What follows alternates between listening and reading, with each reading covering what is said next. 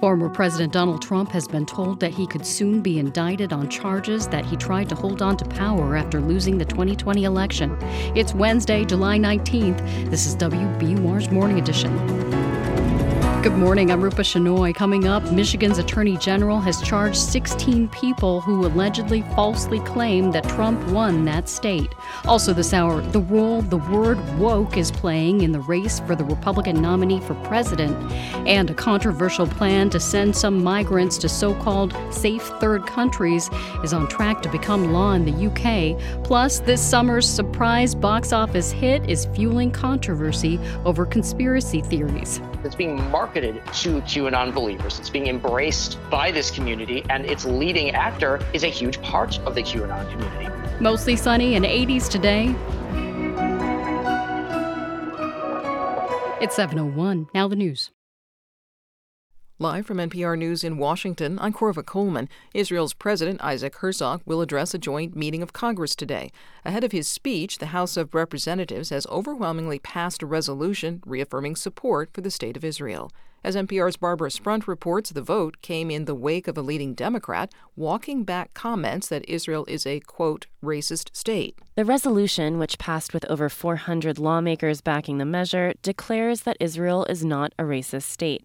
This comes after Congresswoman Pramila Jayapal, who chairs the Congressional Progressive Caucus, referred to Israel in those terms over the weekend. She later apologized and walked back her comments, which came in response to pro-Palestinian protesters who interrupted a panel discussion. The GOP-introduced resolution passed a day before Israeli President Isaac Herzog is slated to address a joint meeting of Congress. Barbara Sprunt, NPR News, the Capitol. The Senate is working on its version of the National Defense Authorization Act. NPR's Windsor Johnston reports Majority Leader Chuck Schumer says negotiators from both parties made progress on the bill. After contentious debate, the House narrowly passed its version of the defense authorization bill last week. The House NDAA contains a number of provisions that will likely hit a roadblock in the Senate, including one that would reverse a Pentagon policy on abortion. Majority Leader Schumer is urging the Senate to work together on legislation that can pass. Both sides should defeat potentially toxic amendments and refrain from delaying the NDAA's passage. Ultimately, a conference committee will be appointed to resolve differences between the House and Senate versions of the bill. The panel would then send that combined measure back to both chambers for a vote. Windsor Johnston, NPR News. Extreme heat is sticking around today in the south and southwest. Phoenix has surpassed its record of the number of days in a row with temperatures of more than 110 degrees. It's now entering a 20th day. Forecasters warn such excessive heat is dangerous for people who are outside for long periods of time. Zena Jones is homeless and living in Houston. She says she often looks for food or water from volunteers. We all need some help one way or another. If it's just bringing some food, some water, because, it's kind of hot out here. But as long as I stay under this tree, I'm okay. The National Weather Service says that dangerous temperatures will last throughout the weekend and into early next week. Searchers in Pennsylvania are still trying to find two very young children who were swept away in a flash flood last weekend. It happened north of Philadelphia. The children's mother is one of 5 people who drowned. The National Hurricane Center says a tropical storm is sweeping south of Hawaii. Tropical storm Calvin is not expected to make landfall on the Big Island. You're listening to NPR News. From WBUR in Boston, I'm Rupa Shenoy. All the rain and flooding we've seen this month in Massachusetts and across New England can be linked to climate change. Greg Carbon is the chief of forecast operations with the National Weather Service. He says the extreme rainfall we've seen used to happen every few decades, but now climate change is altering the atmosphere. The warmer the air is, the more water vapor it can contain under the right conditions. With a 1 or 2 degree increase in global temperature, we are seeing the efficiency of these rainfall events occur more frequently. According to federal weather officials, last month was the warmest June on record for the planet. The first half of July also marked some of the hottest days ever recorded. The Massachusetts State House will remain closed today following an apparent electrical fire yesterday afternoon. Boston fire officials say the fire was confined to the basement. No one was hurt. Investigators say they're keeping the building closed because of concerns over elevated carbon monoxide levels. A Boston City Councilor is expected in court today. Kendra Laura drove her car into a house in Jamaica Plain last month. She was cited for driving with a revoked license. The car she was driving was also unregistered and uninspected. Her 7-year-old son was hurt in the crash. A report shows Laura was driving at least twice the speed limit at the time. Laura apologized to constituents but tells the Boston Globe she has no specific comment on the case. East Boston residents now have a state-of-the-art emergency department in their neighborhood. The East Boston Neighborhood Health Center unveiled the rebuilt facility this week. The center's reopening coincides with the closure of the Sumner Tunnel connecting East Boston to downtown. State Representative Adrian Madero says the upgrades are a necessary resource for the community he represents. There's always going to be a role for those hospitals and issues that cannot be addressed locally here in East Boston. But to the extent possible that we can prevent someone from having to navigate that horrible traffic and the challenges that the closure of the Sumner Tunnel presents, that's really important. The facility also serves Chelsea, Revere, Everett, and Winthrop. It's 7:06. WBUR supporters include Jarl and Pamela Moan, focusing on civil liberties, foster youth, public radio, and the arts. The Red Sox lost to the A's 3-0 last night in Oakland. Boston managed just 5 hits in the losing effort. The teams will play the rubber match of their 3-game series this afternoon. Carlos Gil and George Petrovich will represent the New England Revolution in the MLS All-Star Game. The MLS team will take on the British Premier League team Arsenal tonight in Washington, D.C. An air quality alert remains in effect for the Worcester area. It'll be mostly sunny today and in the upper 80s, partly cloudy overnight. Temperatures will be in the 60s, sunny again tomorrow and in the 80s. Right now it's 72 degrees in Boston. Thanks for starting your day with WBUR. For the perfect spot to host your next event, discover City Space, WBUR's hidden gem on Commonwealth Avenue. Whether for a gala, board meeting, or wedding, City Space is the ideal setting for unforgettable occasions in a gorgeous state-of-the-art venue. We'll help make your vision a reality.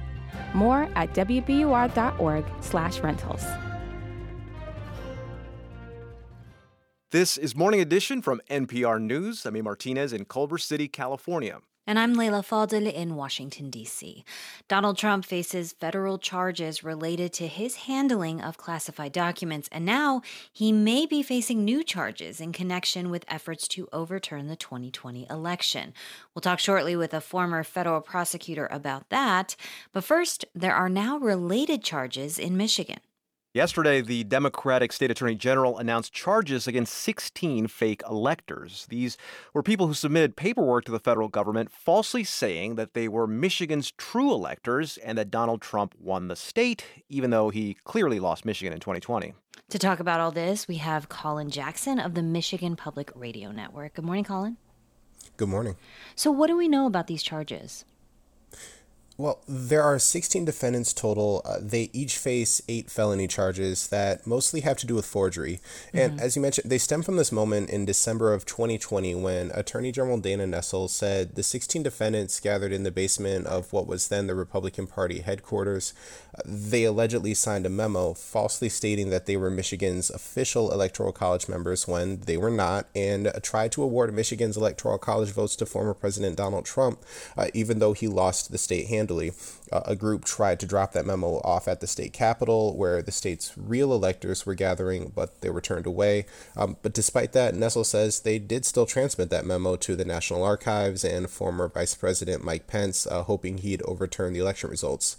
Here's Nessel, a Democrat, discussing it yesterday. Undoubtedly, there will be those who claim these charges are political in nature.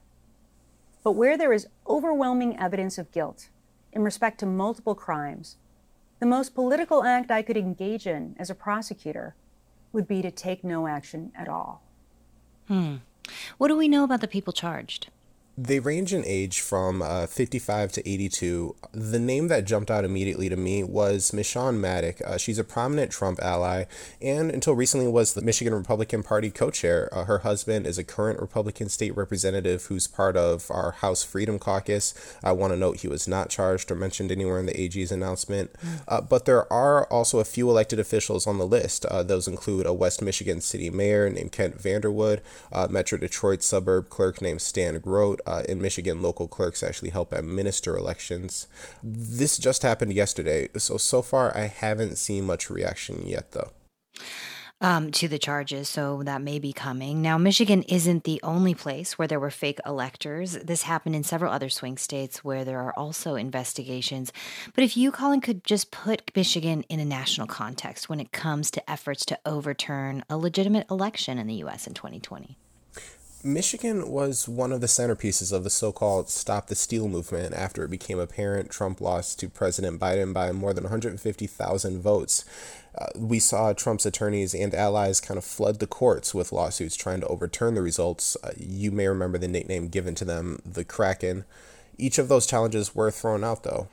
Election denialism, though, has taken hold in the Republican Party institution here. We've seen party leadership largely be at the forefront of wrongly claiming Trump won. We've also seen infighting continue as it relates to that. So what should we expect next now for the 16 people charged in the fake elector plot? For those charged now, there hasn't been a date set yet for their arraignment, but Attorney General Nessel does say more people could be charged. So these are the first charges we've seen of this kind. We'll see if other states follow suit. That's Colin Jackson of the Michigan Public Radio Network. Colin, thank you. Thank you. Former President Donald Trump says he has just a few days to report to a grand jury. He says he's received a letter from special counsel Jack Smith that he is a target in the federal probe into the January 6th attack on the Capitol and efforts to overturn the 2020 election. Let's discuss this with former federal prosecutor Robert Mintz. Welcome back to the program. Good morning. Good morning. So why did the Justice Department send this letter to Trump? What would it mean? Well, to give you some perspective, the U.S. Attorney's Manual identifies 3 categories of persons in connection with a federal criminal investigation. If you're identified as a witness, it means you're not going to be charged in a case. It's sort of like you're standing on a street corner, there's a car accident, and the police want to know whether the light was yellow or red when the car entered the intersection. Then there's something called a subject category, and that means you may be indicted. It means prosecutors are looking at your conduct. They're not saying you did anything wrong, but they're also not saying that you may not have committed a crime. But a target letter is something wholly different. That really is defined as when the grand jury or the prosecutor have substantial evidence linking you to criminal activity, and the prosecutor views you as a putative defendant, which essentially means the only thing standing between you and an indictment is a grand jury who has to vote in favor of the indictment. And when prosecutors present an indictment to a grand jury, they almost always return the indictment. So would a letter like this indicate which aspects of the investigation the Justice Department would be pursuing with regard to Trump? I mean, this mentioned both Jan 6th and the 2020 election. So does that mean he's a target for both? Well, it's hard to say. I mean, we haven't seen the letter itself. It usually identifies some federal criminal charges that the government believes that the putative defendant may have violated. But the letter is sent really for a number of reasons. It's sent to prompt plea discussions in some cases. It gives the defense counsel one last shot to try to convince the government not to bring charges against their client, but it also allows the target of the investigation the opportunity to testify before the grand jury directly to try to convince them not to return an indictment against them. In this case, I do not think we would expect to see former President Trump take advantage of that opportunity and appear before the grand jury. He didn't do it in the Mar-a-Lago case, and defense counsel generally counsel against their clients testifying before the grand jury because anything they say in that grand jury testimony can later be used against them in a criminal trial. So Trump says this kind of target letter always means arrest and indictment, and it sounds like you generally agree with that, a letter like this. Yeah, that's absolutely right. If you get a target letter, it's almost certain that you're going to be indicted at some point. The question is simply a matter of when. Now, you said a letter like this has to be backed up by a lot of evidence. I mean, what does this say about what the Justice Department might have? Well, it certainly means that the prosecutor believes, in this case, the special counsel, Jack Smith, believes that he has probable cause that a crime has been committed. And I think the fact that there is a target letter gives us some indication that it's obviously related to the January 6th events. But beyond that, we don't know what the charges will be.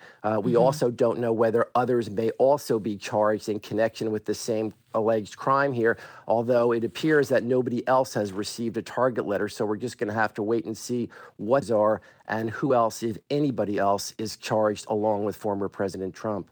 Now, this isn't the only legal case that Trump is dealing with. The investigations by special counsel Jack Smith also produced the indictment on charges that Trump kept and then hid classified documents at his Florida estate. Trump's lawyers asked the judge yesterday to delay those proceedings. Do prosecutors at the Justice Department typically collaborate with one another or take any cues from the other investigations involving Trump? Well, they should cooperate with one another, and they should try to coordinate this because obviously a defendant could only face one criminal charge at a time. And so it will be up to the Department of Justice to make a decision as to which of the federal cases they want to pursue first with regard to some of the state charges like the Manhattan District Attorney's Office, and if state charges are brought in Georgia in connection with alleged interference with the election down there. That's something that is really left up to the opportunity for federal and state prosecutors to try to work together, although there are no set rules as to how that exactly is going to work. So that is really left up to the discretion of the various prosecutors and whether or not they can work together and decide which case is going to be tried first. In the few seconds we have left, Special Counsel Jack Smith was just appointed in November. From a prosecutor's standpoint, how quick does this inquiry feel? Well, it's moving along fairly quickly, but then again, it really has to. This is a race against the political clock with the upcoming primaries and the upcoming election. And so I think Jack Smith is moving as quickly as he can here. This is an area with January 6th and with the documents case where a lot of evidence was out there, and I think he had the opportunity to move very swiftly to bring these charges. Former federal prosecutor Robert Mintz. Robert, thanks for your time. My pleasure. Okay, let's have a conversation about birds. Angry birds. Well, maybe angry birds is a bit too harsh. Protective birds may be more fitting, although both sound scary to me. Seems birds are making their nests with hazards like metal and spikes. The biggest nest we found, a nest that included more than 1,500 nasty metal anti-bird spikes. That's Auke Florian Heemstra. He's a biologist at the Naturalist Biodiversity Center in Leiden. He and his team visited the roof of a Belgian hospital that gave the birds what they needed to turn their nest into a bunker. There were a lot of bird spikes, but all the bird spikes closest to the nest, they were gone, and just a trail of glue was present. Heemstra said some smart birds are using the stuff that humans use to shoo them away, and instead are creating protective bowls over their heads. But yeah, I think the magpie ripped them off the roof and used them in its own nest. We have examples of crows using them and examples of magpies using them. And so this is within the family of the corvids, and those are very smart birds. And what exactly are these birds borrowing from the humans around them? Barbed wire, but also, and I think this is the funniest example, knitting needles. Okay, sounds extremely uncomfortable to live there. Right, let alone raise baby birds there.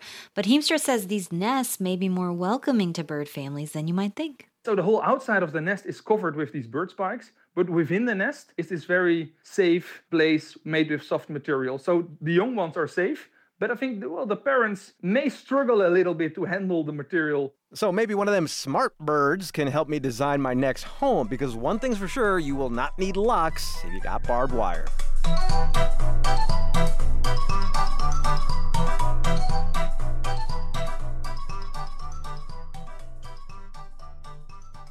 This is NPR News. Good morning. I'm Rupa Shenoy. Thanks for starting your Wednesday with WBUR. Coming up in 20 minutes on Morning Edition, the UN is criticizing a controversial plan that's poised to become law in Britain. It would keep migrants without documentation from landing on British shores and applying for asylum, instead sending them to countries like Rwanda. It's 7:19. A million miles from Earth, the James Webb Space Telescope has spent the last year peering deep into the cosmos and back in time. This is, oh my gosh, more than we could have expected. Now we know for sure that it is much better than originally planned. We'll talk with scientists now combing through the James Webb Space Telescope's first year of discoveries. That's On Point this morning at 10 on 90.9 WBUR, Boston's NPR news station. Mostly sunny today with a high near 88. Tonight it grows partly cloudy and temperatures fall to lows around 68. Tomorrow mostly sunny again with a high near 82. Right now it's 72 degrees in Boston. We're funded by you, our listeners, and by MIFA, the Massachusetts Educational Financing Authority, providing resources and tools to help you navigate the college planning process, including customized plans of savings, loans, and guidance with webinars, calculators, and an informative podcast. More information at mefa.org.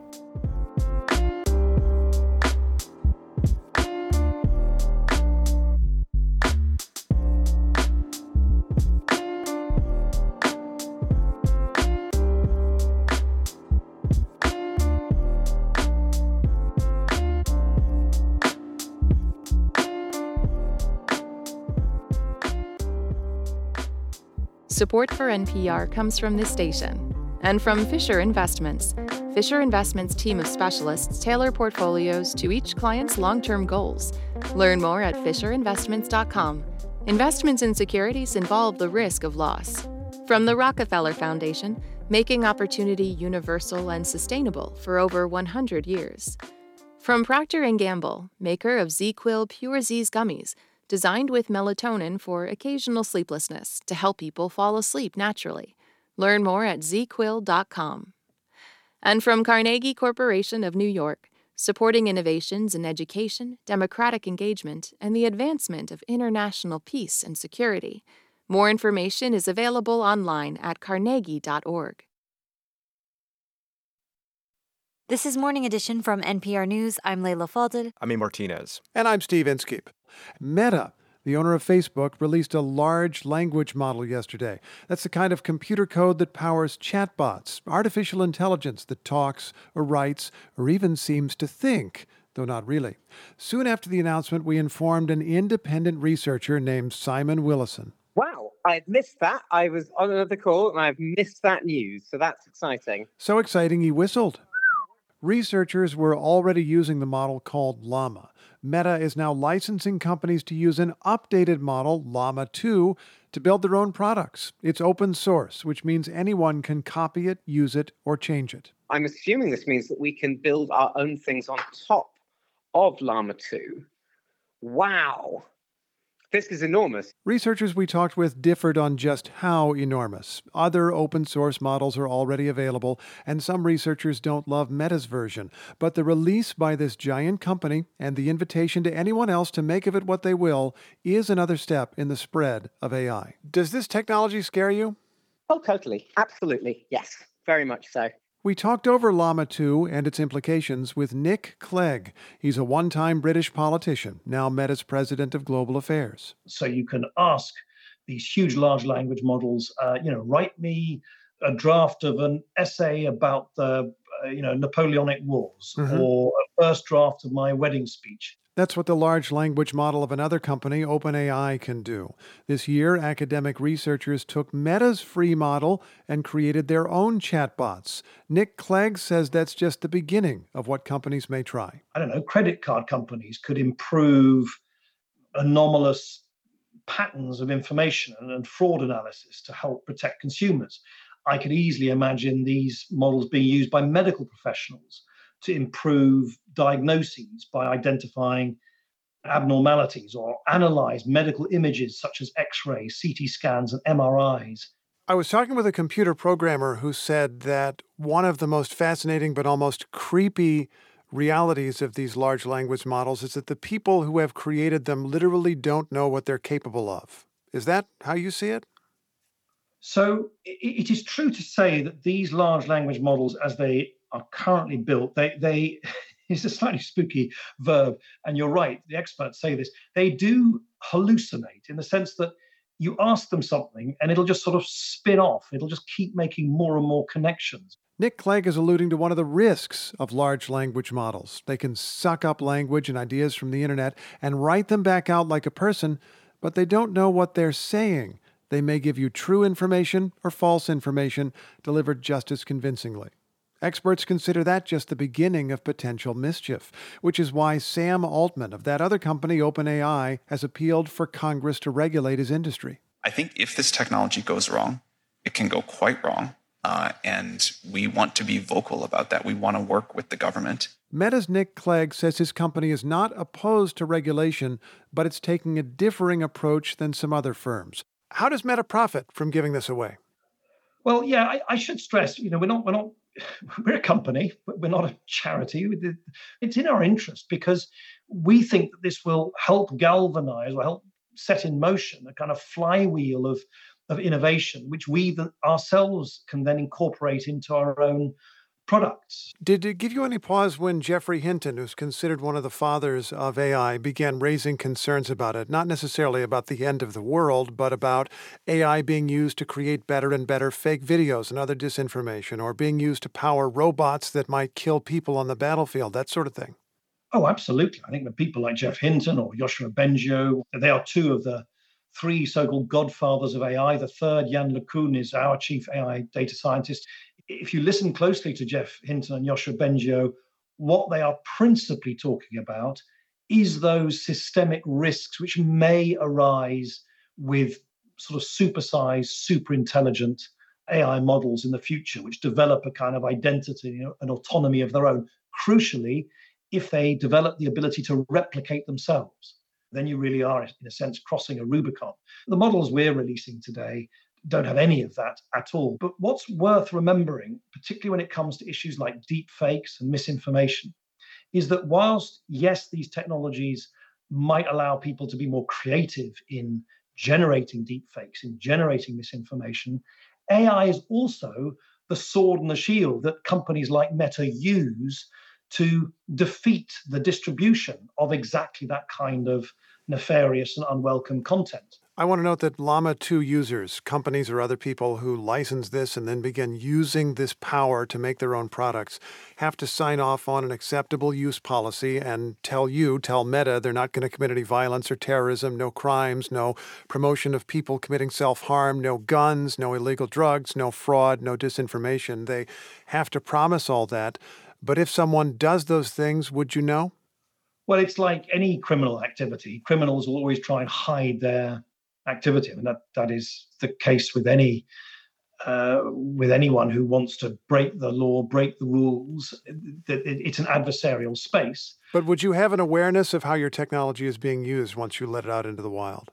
Yes, I think one of the virtues of open innovation is that it just becomes much, much more obvious to people. And you have an army of experts who are much more equipped than they would be otherwise to really be able to trace how these technologies are being deployed and used by others, either for good or for bad purposes. Nick Clegg insists his company is conscious of the risks. Earlier this year, Meta announced a product called VoiceBox, which could mimic the human voice, but then the company decided to keep it to itself. And we didn't actually open source that because we felt there were some real perils in people using that innovative experimental AI tool for what might have been, illicit or illegal purposes. Just so we're clear, I am talking to Nick Clegg and not some VoiceBox produced voice. Is that right? That is correct. I can assure you that. He's president for global affairs at Meta. The company released a large language model yesterday, the latest of many entries in an accelerating field.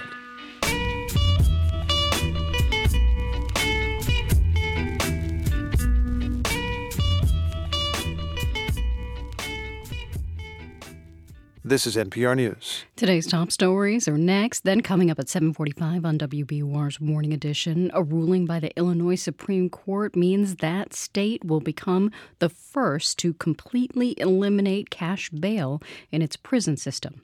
It's 7:29. Use the WBUR app to keep listening live wherever you go today. It lets you pause and rewind if you miss something. Find it in your app store today.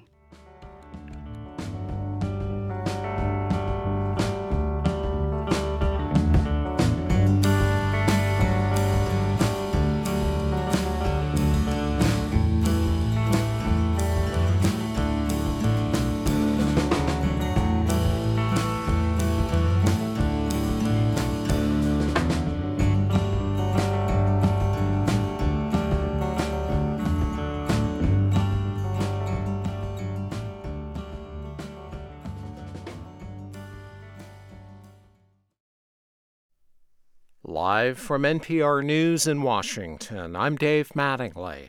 Another day of extreme heat is expected in more than a dozen states. Heat warnings and advisories are in effect from Southern California to Southeast Georgia. Josh Weiss is a meteorologist with the National Weather Service. He says while triple-digit temperatures are the issue in the Southwest, in the south central and southeast parts of the country, it's that heat index that causes the larger concerns, because that humidity, you can't sweat enough to really offset that. Phoenix hit 110 yesterday for a record 19th straight day. In Michigan, the state's attorney general is filing felony charges against 16 Republicans stemming from the state's presidential election in 2020. The 16 are accused of acting as fake electors for then-President Trump and submitting false certificates. Colin Jackson with the Michigan Public Radio Network says the attorney general alleges it was a coordinated effort with GOP officials in other states. They each face 8 felony charges that mostly have to do with forgery. They stem from this moment in December of 2020 when Attorney General Dana Nessel said the 16 defendants gathered in the basement of what was then the Republican Party headquarters. They allegedly signed a memo falsely stating that they were Michigan's official Electoral College members when they were not, and tried to award Michigan's Electoral College votes to Trump, even though he lost the state handily. This is NPR News. This is WBUR in Boston. I'm Rupa Shenoy. City leaders in Boston could soon pass a plan to increase the number of affordable units required in housing developments. WBUR's Lainey Ruxtel has details. Mayor Michelle Wu's proposal ups the requirement for affordable housing from 13% to 17% in new construction. Developers say it could deter new projects and make funding more difficult. But some affordable housing advocates don't think it goes far enough. Boston University lecturer Felix Zemmel says incentives could make the plan more effective. Provide for increased density so that developers can build more affordable housing, allow them to build higher potentially. Those kinds of things go a long way towards the partnership between developers and the city. The plan still needs approval from City Council and the Zoning Commission. For 90.9 WBUR, I'm Lainey Ruxtel. A 4-year-old boy is dead after a hit-and-run crash in Hyde Park. Police say the boy was hit last night on Wood Avenue. They're looking for the driver who left the scene. The boy's name has not been released. All of the beaches on Plum Island are closed today because of high levels of bacteria in the water. Officials say people can still visit the beaches as long as they stay out of the water. They say testing will be done again tomorrow and today. The beaches will reopen once bacteria levels drop. It's 7:33. We're funded by you, our listeners, and by Ocean State Job Lot, valuing their commitment to being diverse and inclusive. OceanStateJobLot.com. The Red Sox were shut out by the A's 3-0 last night in Oakland. The teams will wrap up their 3-game series this afternoon. An air quality alert remains in effect for the Worcester area today, and we'll have mostly clear skies and high temperatures in the upper 80s. Tonight, clouds move in, and it dips into the 60s. Mostly sunny tomorrow with highs in the low 80s. Right now it's 72 degrees in Boston. You're with WBUR.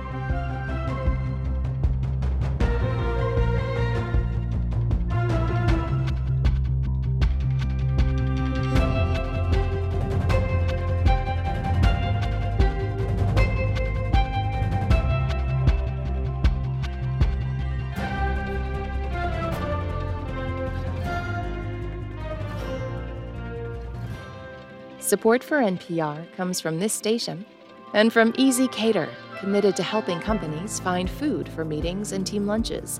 With catering menus from restaurants nationwide, online ordering, and 24/7 live support. EasyCater.com. From Procter & Gamble, maker of Nervive Nerve Relief. Nervive is designed to reduce occasional nerve aches, weakness, and discomfort in hands or feet due to aging. Learn more at nervivehealth.com. And from the Doris Duke Foundation. It's Morning Edition from NPR News. I'm Leila Fadel in Washington, D.C. And I'm May Martinez in Culver City, California. A plan to detain asylum seekers and others who get to Britain by boat and send them to Rwanda or another, quote, safe third country is about to become law. The passage of what's known as the Illegal Migration Bill is a win for UK Prime Minister Rishi Sunak, who's vowed to stop migrants from crossing the English Channel on small boats. Some 45,000 people did so last year.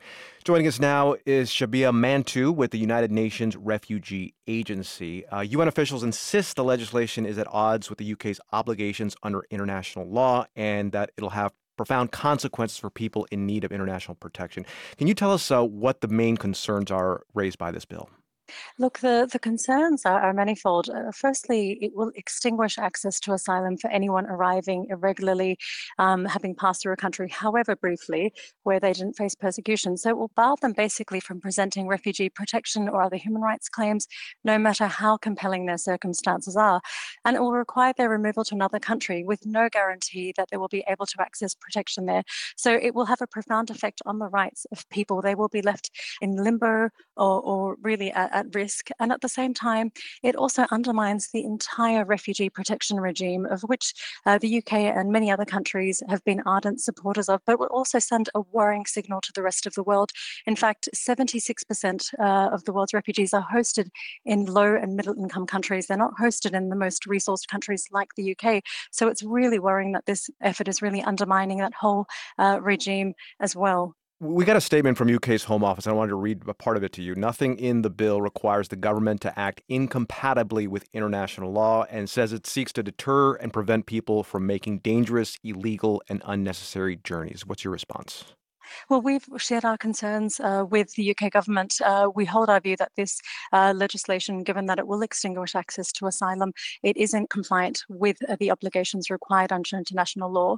And there are other ways to really address some of these issues. We share the concerns about the loss of life and the risks and desperation that people are faced with. But this is not the solution. And this will, in fact, only exacerbate the risk and dangers that people will face. You mentioned other ways to address issues. What would they be?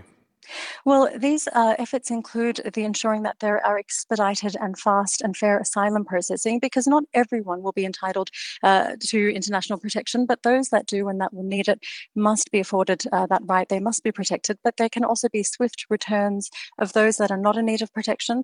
But we also need to increase the availability and accessibility of safer pathways for people to be able to come to the UK and other countries, and also to combat human trafficking and smuggling. But there are a whole raft of proposals and solutions which we've put forward, and we hope that they will be looked at. One last thing, just about a few seconds here. When he was Prince, King Charles had been opposed to sending asylum seekers back to Rwanda. I know the bill still needs his signature, and while it's likely he'd sign it, are you hoping he'll try to somehow use his influence on this? Well, we can't speculate, but we do know that there is ongoing judicial intervention or proceedings. So we hope that there will be a determination, but at the end of the day, that a really humane and compliant approach to protecting the rights of refugees and asylum seekers will be maintained. Shabia Mantu is with the UN Refugee Agency. Thank you very much. Yeah, thank you for having us.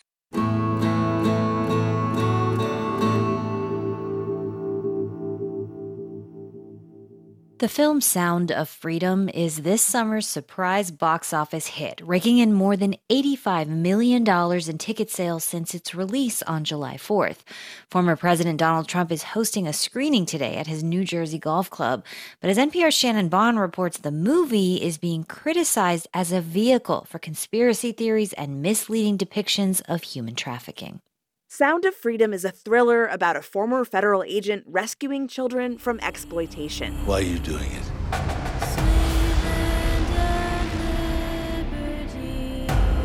Because God's children are not for sale. The film, based on a real-life, controversial anti-trafficking activist, is being heavily promoted in conservative media.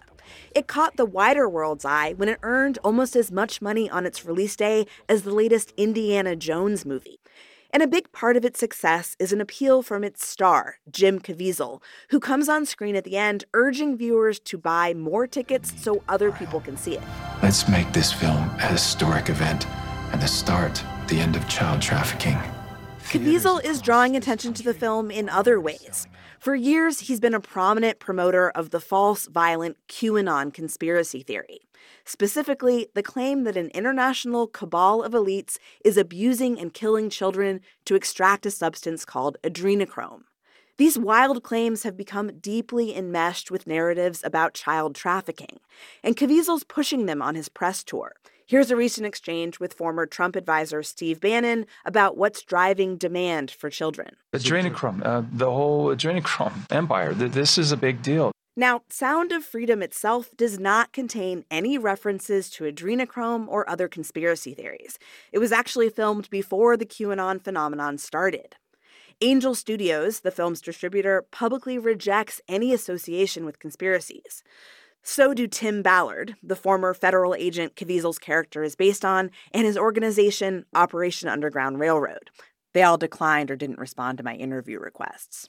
But recently, Ballard claimed adrenochrome harvesting is real. And his statements and Caviezel's have an impact, says Mike Rothschild, who wrote a book about QAnon. It's being marketed to QAnon believers. It's being embraced by this community, and its leading actor is a huge part of the QAnon community. Setting aside the QAnon cloud, the rescue story the film tells is also a lightning rod. Many of the missions Operation Underground Railroad describes are hard to verify or contain significant misrepresentations, according to reporting by Tim Marchman and Anna Merlin at Vice News. They're not whole cloth falsehoods, but they reassemble things that are true or close to being true into stories that are just wildly and completely different from what actually happened. Operation Underground Railroad has denied Vice's findings. On screen, Sound of Freedom goes even further in fictionalizing Ballard's story, showing him single-handedly taking on a crime syndicate. The studio acknowledges taking, quote, creative liberties. But these popular depictions raise concerns among anti-trafficking experts. They say they offer an incomplete portrait of a real and urgent problem. Elizabeth Campbell is co-director of the University of Michigan's Human Trafficking Clinic. Because trafficking is so varied and does span so many populations, it really tests our brain to not distill it down to some sort of, this is what a common victim of human trafficking looks like. And by doing that, I think we make actual victims of human trafficking more invisible and more vulnerable to exploitation. And she says they divert people's energy, resources, and policy proposals away from where they're most needed. Shannon Bond, NPR News.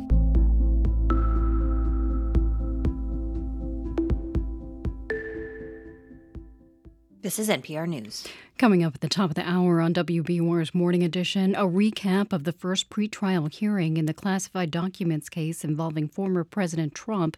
The judge in the case says she'll decide when to schedule the trial soon. In your forecast, upper 80s today under mostly sunny skies. It turns mostly cloudy tonight and falls into the 60s. A bit cooler tomorrow in the low 80s and mostly sunny. Right now it's 73 degrees in Boston. We're funded by you, our listeners, and by Vertex, committed to making a difference in biotech to create and deliver innovative therapies for people with serious diseases. Career opportunities at vrtx.com. The closure of the Sumner Tunnel isn't just an inconvenience to travelers, it's costing rideshare drivers income. Some drivers tell the Boston Globe traffic delays caused by the closure mean they're making fewer trips to and from Logan Airport. They say that earns them less money overall. But according to Uber, rides to and from Logan are actually up compared to this time last year. There has been a slight drop since the start of the summer closure. Boston-based Paytronics will soon be under new leadership. The customer engagement company appointed Jeff Hinman as its new CEO. Hinman currently serves on Paytronics' board. He'll take over for founder Andrew Robbins, who will remain with the company as its executive chairman. Former patrons of the Pour House in the Back Bay have a chance to get their hands on parts of the bar's history. That includes vintage signs, tables, and other memorabilia. The items will go on sale today in an online auction. The Pour House closed at the start of the pandemic in 2020. It's 7:44.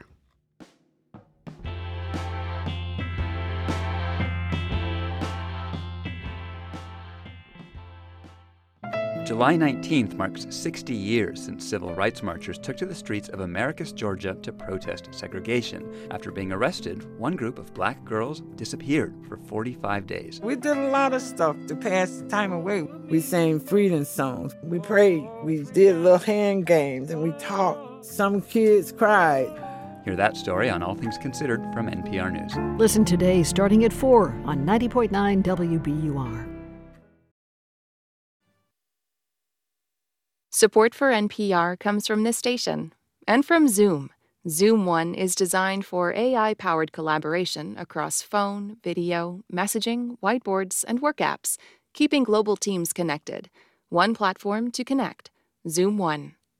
From Indeed, Indeed is committed to helping businesses of any size attract, interview, and hire candidates all in one place. More at Indeed.com/NPR. And from the John D. and Catherine T. MacArthur Foundation at macfound.org.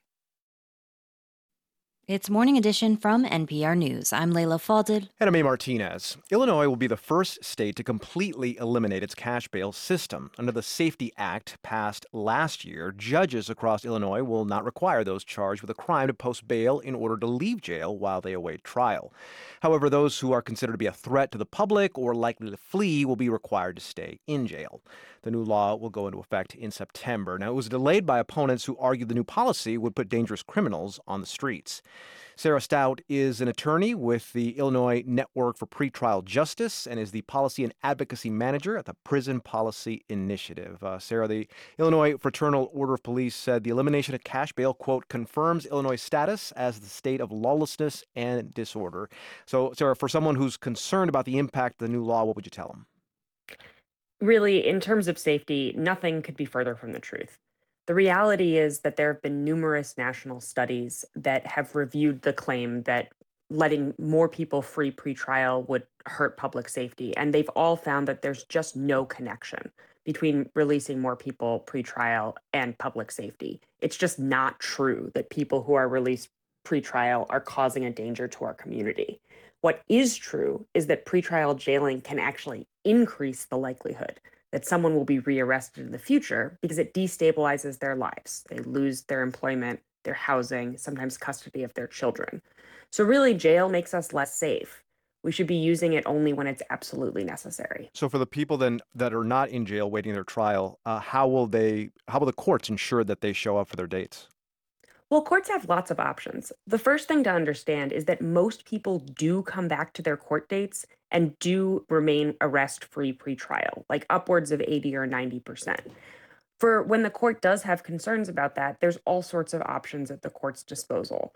The easiest is they can give things like text message reminders just to make sure that people know when their court dates are. That's one of the most effective things to do. But there's also things like pretrial services, checking in with an officer to make sure that people are up to date on their court dates and are able to participate in their case. But why get rid of bail completely and or maybe do something like other states like New York where they're eliminating bail for certain kinds of crimes? Well, because bail doesn't work. Money bail has never worked. What money bail does is it says the decision about who's going to be in jail is going to be about how much money is in your pocketbook. It's completely illogical.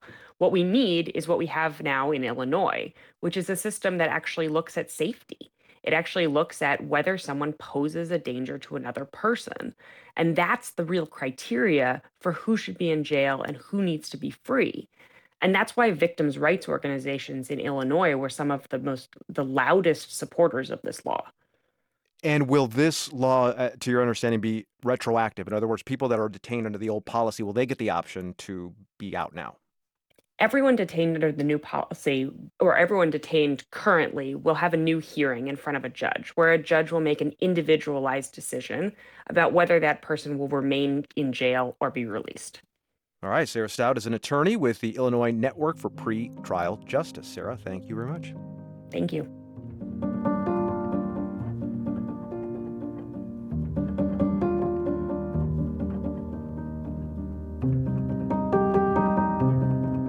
It's Morning Edition from NPR News. I'm E. Martinez. And I'm Leila Fadel.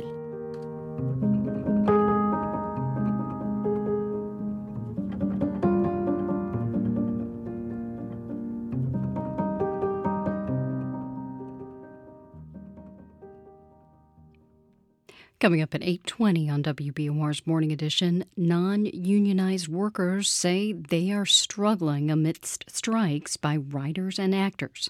It's 7:49.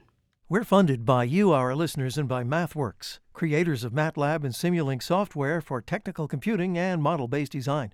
Accelerating the pace of discovery in engineering and science, MathWorks.com. And Comcast Business, providing businesses with cyber threat security designed to keep devices protected. Comcast Business, powering possibilities. A million miles from Earth, the James Webb Space Telescope has spent the last year peering deep into the cosmos and back in time. This is, oh my gosh, more than we could have expected. Now we know for sure that it is much better than originally planned. We'll talk with scientists now combing through the James Webb Space Telescope's first year of discoveries. That's On Point this morning at 10 on 90.9 WBUR, Boston's NPR news station. Here's a look at some of the stories we're following this Wednesday morning. Former President Donald Trump says he received a letter from the Justice Department indicating he could soon be indicted on charges related to efforts to overturn the 2020 election. Chinese President Xi Jinping is rejecting pressure from the U.S. to do more to address climate change.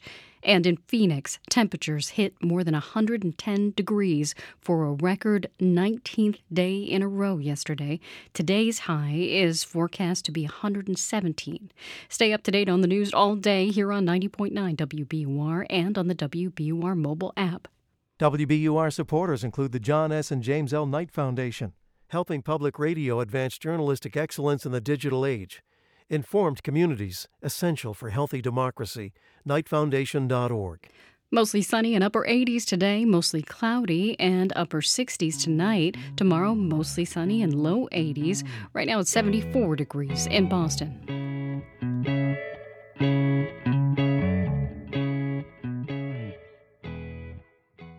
It's Morning Edition from NPR News. I'm Martinez. And I'm Leila Fadel. Woke. It's just 4 letters, but it has had a big impact on Republican politics ahead of the 2024 election. It's hard to avoid criticism of, quote, wokeness and wokeism among GOP presidential hopefuls. But what does it actually mean? As Domenico Montanaro reports, the term didn't arise out of the culture war. There's one word on the Republican presidential campaign trail that's hard to avoid. Now, this woke mind virus represents a war on merit. That's presidential hopeful and Florida Governor Ron DeSantis using a word, woke, he's repeated over and over and over again and made central to his politics. We will fight the woke in the legislature. We will fight the woke in education. We will fight the woke in the businesses. We will never, ever surrender to the woke mob. Our state is where woke goes to die. Republicans on the campaign trail are using it as something of a catch-all to criticize anything on the progressive side of the political spectrum they don't like, whether it's teaching about racism in schools or gender transition policies or even books and libraries they deem inappropriate. Not every candidate likes this focus. Here's North Dakota Republican Governor Doug Burgum on NBC's Meet the Press. I believe that the President of the United States has got a defined set of things they're supposed to work on, and it's not every culture war topic. But Burgum is in the minority in his party on this and has minimal support at this point. What about the frontrunner for the Republican nomination, former President Donald Trump? And I don't like the term woke because I hear woke. You know, it's like just a term that half the people can't even define it. They don't know what it is. But that seems to be a new stance for Trump because he's used the word multiple times to criticize the left. In fact, just hours after making that statement, he used it repeatedly in a town hall on Fox News. A lot of things going on with our military, with the woke and all this nonsense. They're not learning to fight and protect us from some very bad people. They want to go woke. They want to go woke. But what does the word really mean, and where does it come from? It comes out of Black culture. Elaine Richardson is a professor of literacy studies at The Ohio State University. In simple terms, it just means being politically conscious and aware, like stay woke. The word has a long history. It was used in black protest songs dating back to the early 20th century, including by Huddie Ledbetter, better known as Leadbelly, the singer of the 1938 song Scottsboro Boys.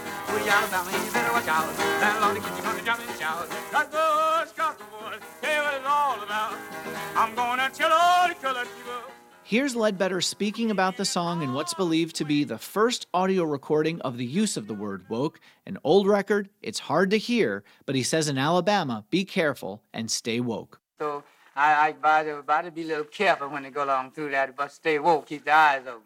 Be careful, stay woke, keep your eyes open.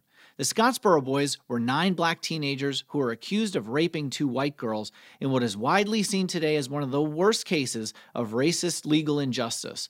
It helped spur the civil rights movement and loosely inspired the book and movie To Kill a Mockingbird. This case should never have come to trial. Again, here's Ohio State's Richardson. It comes out of the experience of Black people, of knowing that you have to be conscious of the politics, race, class, gender, systemic racism, ways that society is stratified and not equal. The phrase came back into popular use in 2008 after Erykah Badu's song Master Teacher. Everybody, stay woke.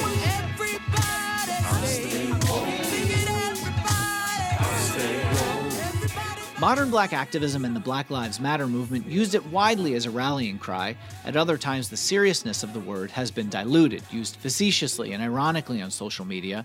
And now the word has been co-opted as a political slogan on the right, something Richardson warns could lead to violence, like recent cases in which black people have been shot knocking on a door, for example. It promotes anti-Blackness. It promotes stratification. It promotes fear, and that's very dangerous. On the campaign trail, though, there's no sign of the candidates abandoning the word as they continue to use it to galvanize the conservative base around culture war issues. Domenico Montanaro, NPR News, Washington.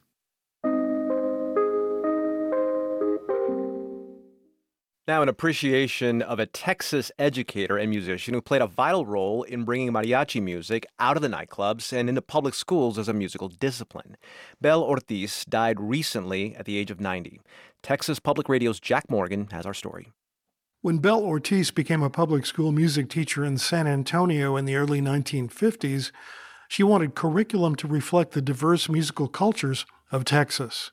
But this was an era when simply speaking Spanish in front of white teachers might result in students being disciplined. So the idea of teaching mariachi music was fairly radical.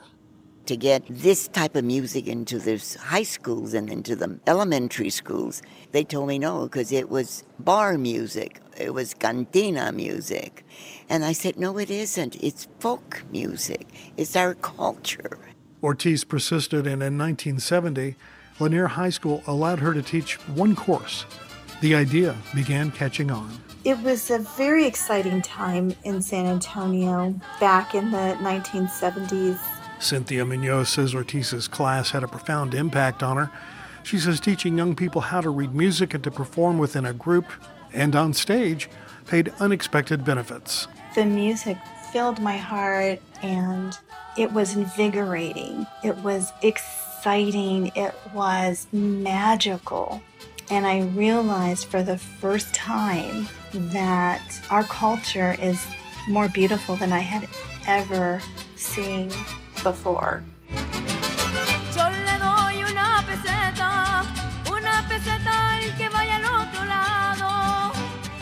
Tens of thousands of students now take mariachi courses in Texas schools. In a 2018 interview, Ortiz said her students gained self-confidence, which kept them focused and in school. The most beautiful thing that they can tell me is when they say, Mrs. O, you taught us these instruments, and that you made sure we were in school, that we had scholarships. I said, no, I didn't give them to you. You earned them.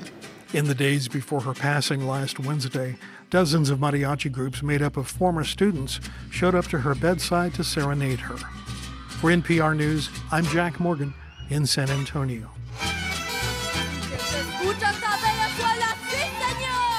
This is Morning Edition from NPR News. I'm A. Martinez.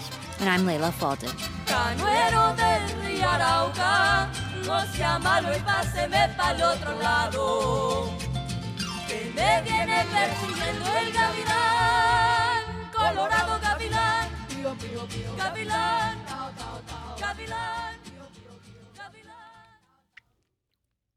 Upper 80s and mostly sunny today. It grows a bit overcast tonight. Temperatures may dip into the 60s. Low 80s tomorrow and mostly sunny. Right now it's 74 degrees in Boston, and we're coming up on 8 o'clock.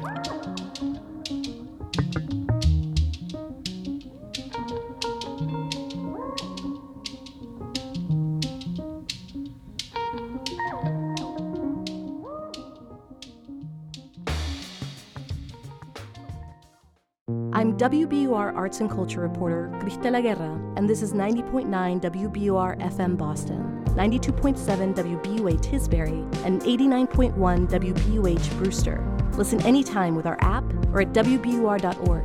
WBUR, Boston's NPR news station. A Justice Department letter sent to former President Donald Trump suggests he may soon be indicted on charges related to efforts to overturn the 2020 election. It's Wednesday, July 19th. This is WBUR's Morning Edition. Good morning, I'm Rupa Shenoy. Coming up, the Biden administration says its new rules have led to a sharp decline in illegal border crossings. We are allowing migrants to claim asylum, but placing what we believe are some common sense conditions on it. But the new rules are being challenged in court today. Also this hour, someone on some side is gonna have to cave because everyone is hurting right now. How strikes in Hollywood are affecting non-unionized industry workers, and breaking down Boston Mayor Michelle Wu's plan to require more affordable units in new developments. This proposal will have an impact. Any changes will have an impact just by creating more units. Mostly sunny and upper 80s today. It's 8:01. Now the news. Live from NPR News in Washington, I'm Corva Coleman. Dangerous heat is back again today in the south and southwest. The National Weather Service says about 80 million people are under some kind of heat caution. Phoenix has broken a record. It's been more than 110 degrees there for the last 19 days in a row. Phoenix Fire Captain Kimberly Quick Ragsdale says firefighters have responded to people in distress. We're seeing consecutive days with temperatures above 110, and all across the valley, our citizens are having a difficult time with these temperatures. She spoke to NPR's Morning Edition. Several women from Texas will testify in a state district court today about Texas's abortion ban. They're seeking clarification on a medical emergency exception to the law. From member station KUT, Olivia Aldridge reports. Zurowski v. Texas was filed by the Center for Reproductive Rights on behalf of 13 women who were denied abortions amid serious pregnancy complications. Also, 2 doctors who say the language of the medical exception to Texas's abortion ban is murky and prevents physicians from providing essential medical care. The plaintiffs want the court to create a binding interpretation of the exception that allows physicians to exercise their good faith judgment. During this week's hearing, they're asking the court to block the state's abortion ban as it applies to pregnancy complications for the duration of the case. The hearing is set to continue through Thursday. For NPR News, I'm Olivia Aldridge in Austin. Russia says a large fire has broken out at a military training ground in the annexed territory of Crimea. From Moscow, NPR's Charles Maines has details. The Moscow-installed governor in Crimea said the fire occurred near a munitions storage facility in the peninsula's Kirovsky district without addressing the cause of the fire or damage incurred. Online, an unverified video appears to show a large fire with the sound of ordnance exploding in the distance. Local authorities ordered some 2,000 residents to evacuate from the surrounding area and closed a major highway leading to the nearby Kerch Bridge. That structure, which connects annexed Crimea to mainland Russia, was damaged in an apparent drone attack earlier this week that the Kremlin blamed on Kyiv. Ukrainian officials have neither directly confirmed nor denied those claims. Charles Maines, NPR News, Moscow. South Africa says that Russian President Vladimir Putin will not attend a summit next month in Johannesburg. The International Criminal Court has issued an arrest warrant for Putin. He is accused of war crimes in connection to Russia's invasion of Ukraine. If Putin attended the international summit, South African authorities would be obligated to arrest him. South African President Cyril Ramaphosa had said that arrest obligation would create difficulties for his government. You're listening to NPR News. from Washington. This is WBUR in Boston. I'm Rupa Shenoy. Lawmakers and staffers on Beacon Hill will have to find another place to work today. An apparent electrical fire at the State House yesterday has forced the closure of the building again today. Boston fire officials say the fire was confined to the basement and no one was hurt. Investigators want to keep the building closed, though, today over concerns about elevated carbon monoxide levels. Local business leaders are looking for solutions to Boston's transportation woes. WBUR's Andrea Perdomo-Hernandez reports the Boston Chamber of Commerce hosted a conversation yesterday with state transportation officials. Boston Chamber of Commerce President and CEO Jim Rooney says business owners are concerned about road congestion and service disruptions on the MBTA. They're hearing from their employees, they're hearing from their customers about the difficulty of navigating our transportation network. Massachusetts Transportation Secretary Gina Fiandaca and MBTA General Manager Phil Eng acknowledged that the transportation system is in need of serious improvement.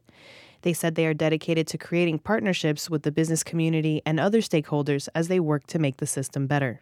For 90.9 WBUR, I'm Andrea Perdomo-Hernandez. Congresswoman Ayanna Pressley is condemning a move by House Republicans to strip $2 million in funding from an LGBTQ plus housing project in the state. The Pride in Hyde Park would provide affordable housing for older LGBTQ plus adults. Pressley says the project meets the requirements for funding. Out of more than 2,000 proposals nationwide, 2 other LGBTQ plus housing initiatives were the only other projects defunded as part of the Republican amendment. The Brookline Public Library is doing away with late fees. The new policy began at the start of this month. Library Director Amanda Hurst believes the move reduces barriers that may prevent people from coming to the library if they have unpaid overdue fines. People may run up a fine, they may be blocked from checking materials out, and then they're unable to bring their fines down so that they can check out items again, and then we just lose them as a patron. Hurst says the Brookline Public Library only collected about $10,000 a year in fines. That money went into the town's general fund. It's 8:06. WBUR supporters include the estate of Joan B. Kroc, whose bequest serves as an enduring investment in the future of public radio and seeks to help NPR produce programming that meets the highest standards of public service in journalism and cultural expression. The Red Sox got shut out by the A's 3-0 last night in Oakland. The teams will play again this afternoon. An air quality alert remains in effect for the Worcester area. It'll be mostly sunny today and in the upper 80s, partly cloudy overnight. Temperatures will be in the 60s, sunny again tomorrow and in the 80s. Right now it's 74 degrees in Boston. Thanks for starting your day with WBUR. Want some new summer reads on us? Sign up for WBUR's Beach Books newsletter in the month of July, and you could win a $30 gift card to Beacon Hill Books. We're picking from our subscribers each week, so sign up for Beach Books at wbur.org/beachbooks.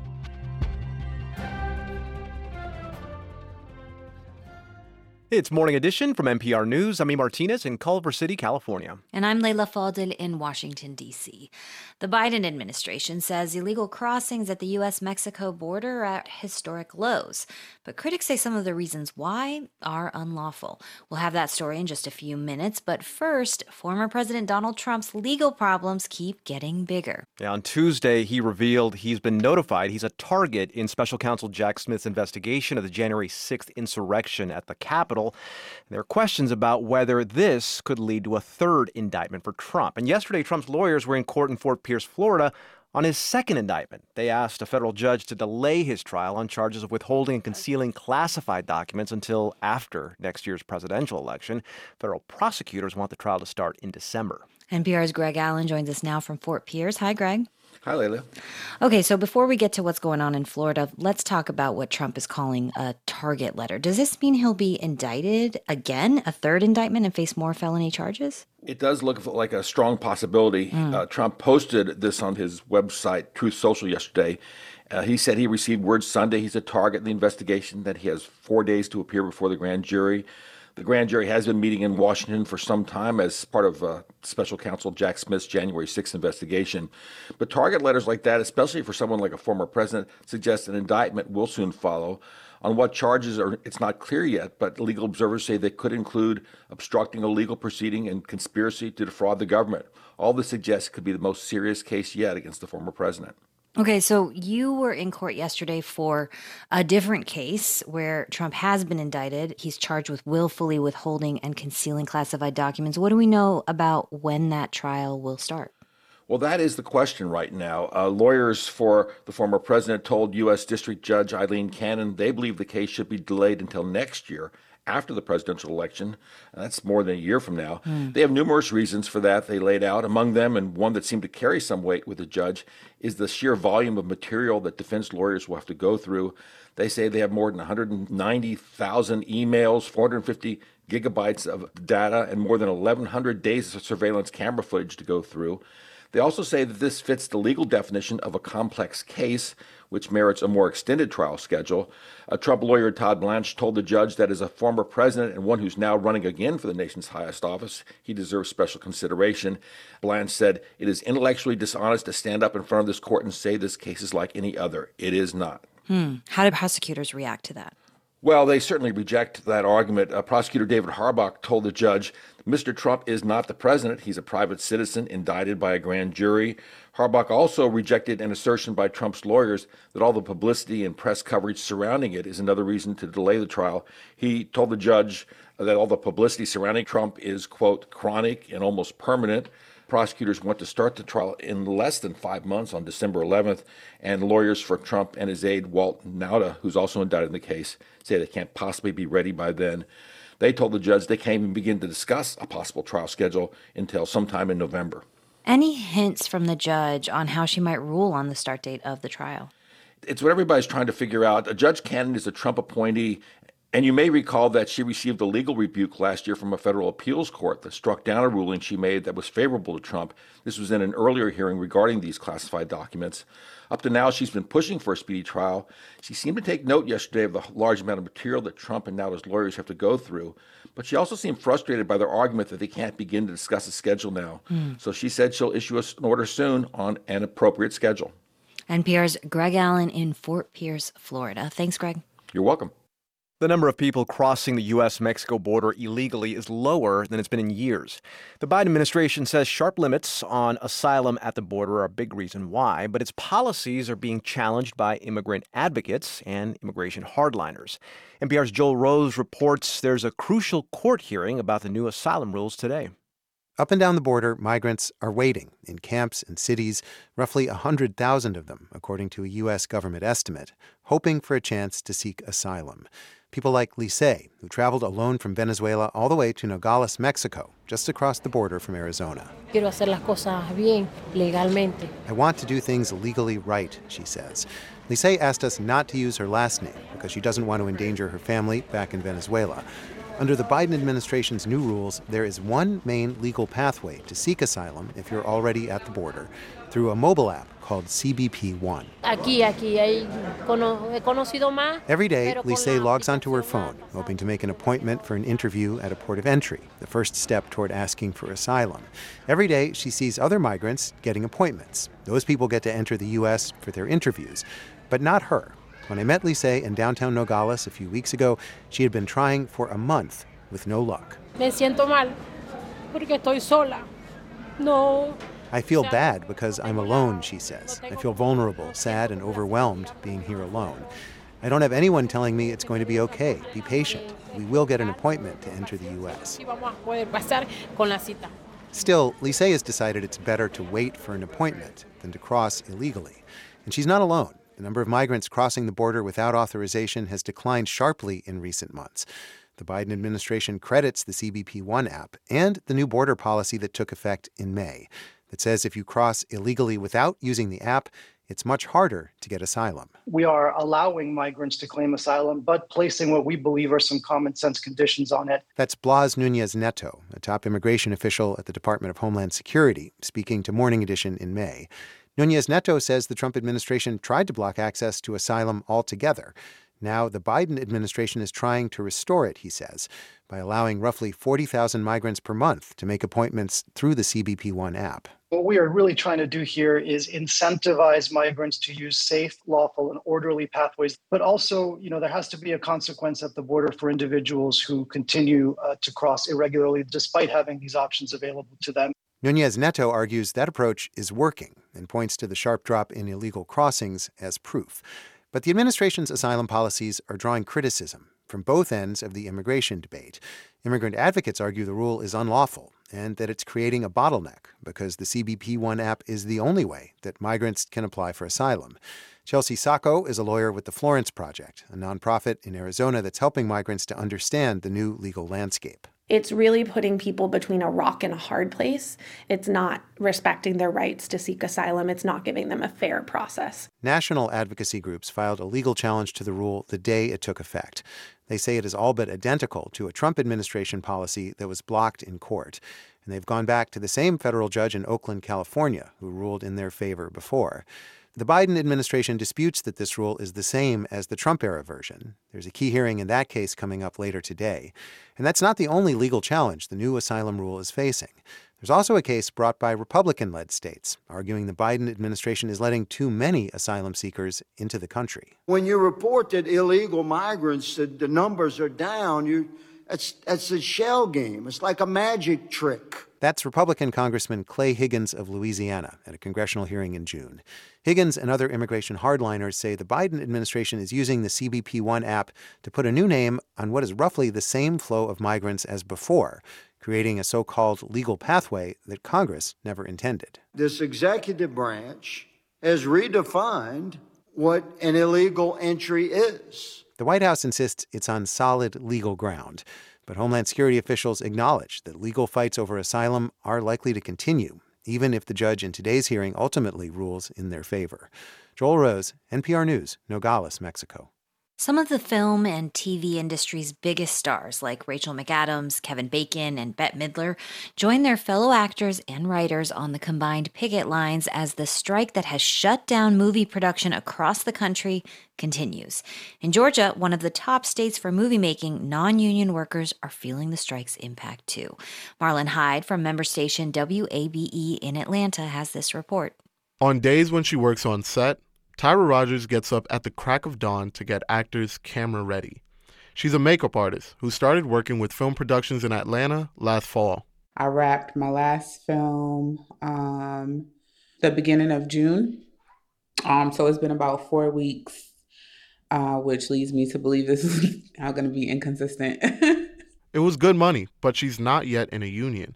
So she's working for a dentist's office and hopes that a deal to end the strike will come soon. Someone on some side is going to have to cave because everyone is hurting right now. Rogers is one of an estimated 20,000 Georgia film workers. 4,000 of them are SAG-AFTRA members, according to the union. Kate Fortmuller teaches entertainment and media studies at the University of Georgia. She says with productions here mostly shut down, these non-union workers are hit the hardest. They can't necessarily wait out the strike to then continue trying to break in. So that might lead them to pick a new career, try something else. Georgia has become a major hub for film productions because it offers lucrative, unlimited tax credits. And state officials also tout the low unionization as a reason to film here. Louis Toms is a carpenter and a background actor. He moved here from Florida for a chance to work in the film industry. It's been pretty dry over the last few weeks. I'm in a few Facebook groups since I'm not in the union or anything like that, trying to find people for like indie work kind of stuff, looking for positions to be filled. And even places like that, I've noticed way more people asking for work than people seeking workers. Toms says he supports the strike because in the end, non-union members will benefit as well from a new contract. It's been interesting to see people are worried, but also at the same time, standing with them. The actors and writers on strike are looking for improved streaming residuals, better wages, better working conditions, and an assurance that AI will not take their jobs. For NPR News, I'm Marlon Hyde in Atlanta.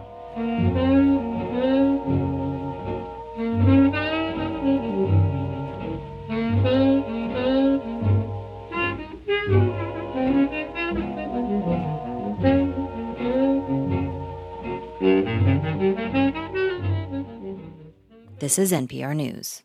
Good morning. I'm Rupa Shenoy. Thanks for starting your Wednesday with WBUR. Coming up in 20 minutes on Morning Edition, Phoenix has broken the national record for consecutive days of temperatures of at least 110 degrees.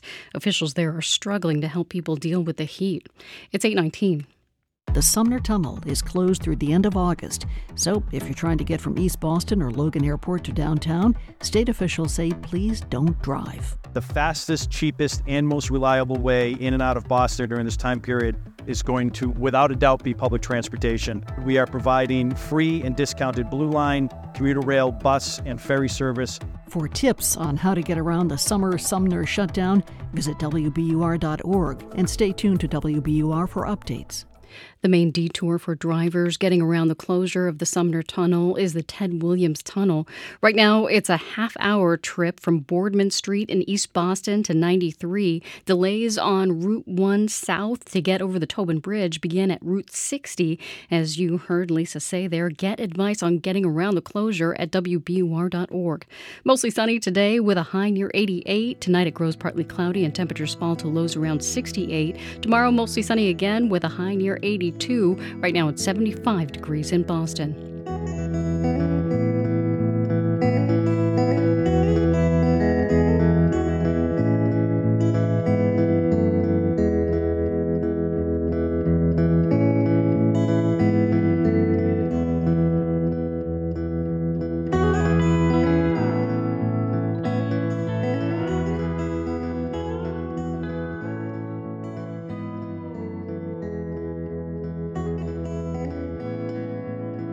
Support for NPR comes from this station and from Fisher Investments. Fisher Investments' team of specialists offer guidance on investing, retirement income, and Social Security.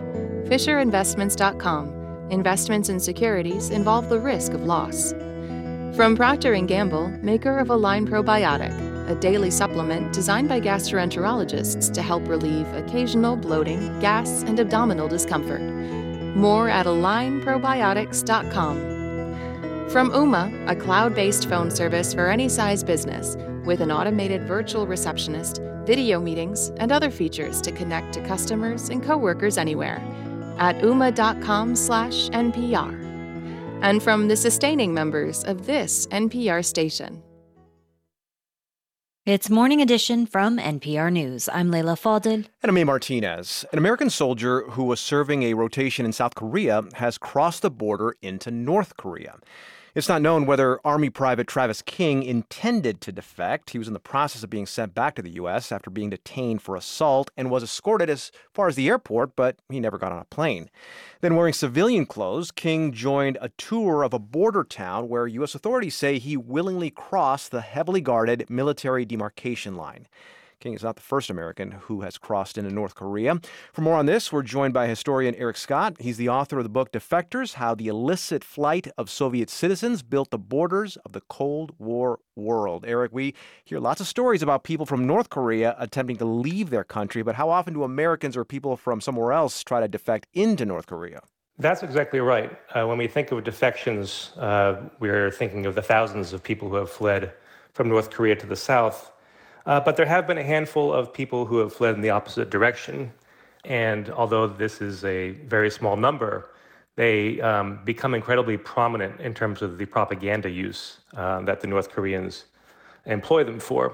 When the armistice was signed between the North and the South, there were about 20 U.S. soldiers who chose to remain in China. And then again in the 60s, there were about 7 U.S. soldiers who crossed over to the other side. The last case was in 1982, so this is the first time we have a U.S. soldier crossing over in over 40 years. Why might a soldier do that? Well, the complications of defectors, as I've shown in my book and as was revealed to me when I was doing my research, are really quite complicated. Although we think of defection as a political choice, as a choice from one ideology over the other, the motivations are often very mixed. In some cases, they face problems at home. In some cases, they face disciplinary issues, as seems to be the case with Travis King. In some cases, they did it on a whim.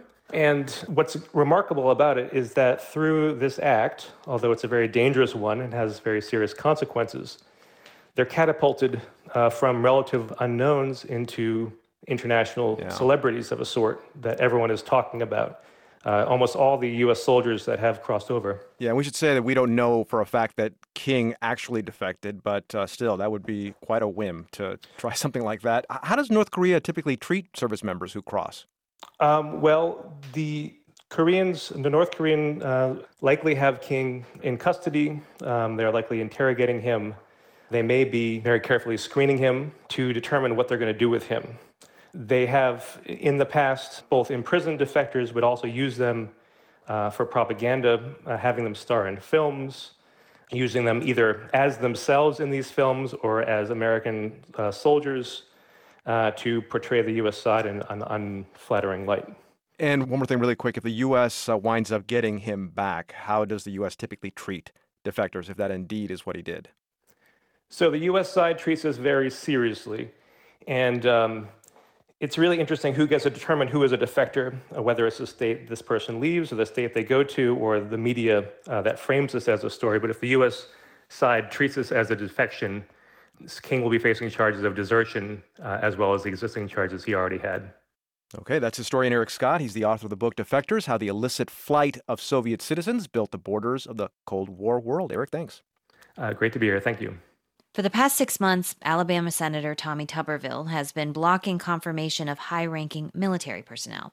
He says he objects to a Pentagon policy which grants military personnel leave and travel expenses to get an abortion. In Washington, it's created frustration and gridlock, but in his home state, Tuberville has strong support. Troy Public Radio's Kyle Gassett checked in on one local GOP meeting. It's 6 p.m. on Monday night in Ozark, a small farming city in South Alabama. Around tables at the Hoppergrass restaurant, about 25 men and women, all white and in their mid-60s, gather for the monthly Dale County GOP meeting.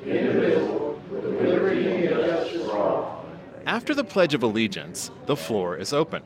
First to speak is Layla Walding. The silver-haired senior told me that outside of an election year, the meetings tend to be quiet. Tonight, she's ready to get the crowd fired up. Have you been hearing about Tommy Tuberville, our senator? He's getting a lot of pressure now because he's got... Walding urges the room to support Tuberville and shield him from the blowback he's getting. Alabama has one of the country's strictest abortion laws and 6 military facilities. One of them, Fort Rucker, is 10 miles from Ozark. Walding says female personnel, like those at Fort Rucker, have been on her mind. I can identify with the lady that does not want to have an abortion, but in the military and making a career of it. Walding is against abortion rights and argues that women in the military may opt for an abortion to keep their career on track. So, not paying for travel and giving time off would be a discouragement. In Washington, President Biden, Senate Majority Leader Chuck Schumer, and Minority Leader Mitch McConnell have all voiced frustration with Tuberville's hold.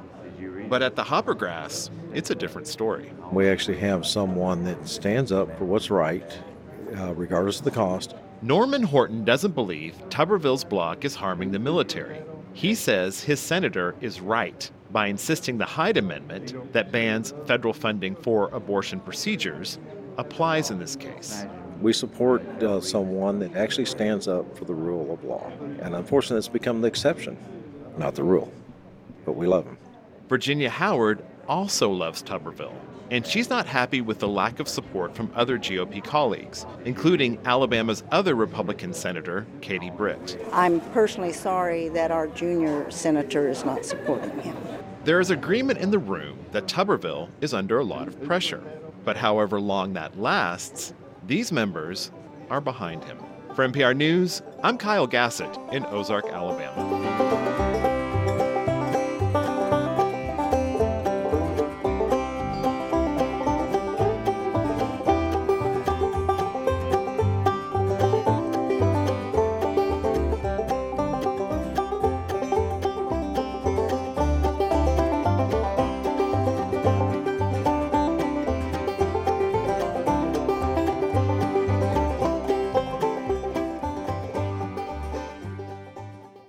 This is NPR News. Today's top stories are next, and coming up in about 15 minutes on Morning Edition, we get the details on Boston Mayor Michelle Wu's proposal to require more affordable units in new construction. It's 8:29. Use the WBUR app to keep listening live wherever you go today. It lets you pause and rewind if you miss something. Find it in your app store today.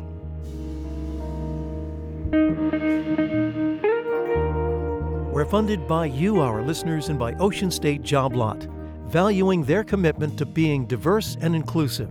OceanStateJobLot.com. And Museum of Science. Maneuver through vibrant mind-bending illusions, 3D puzzles, and kinetic play at the new traveling exhibit, Mazes and Brain Games. Tickets at MOS.org.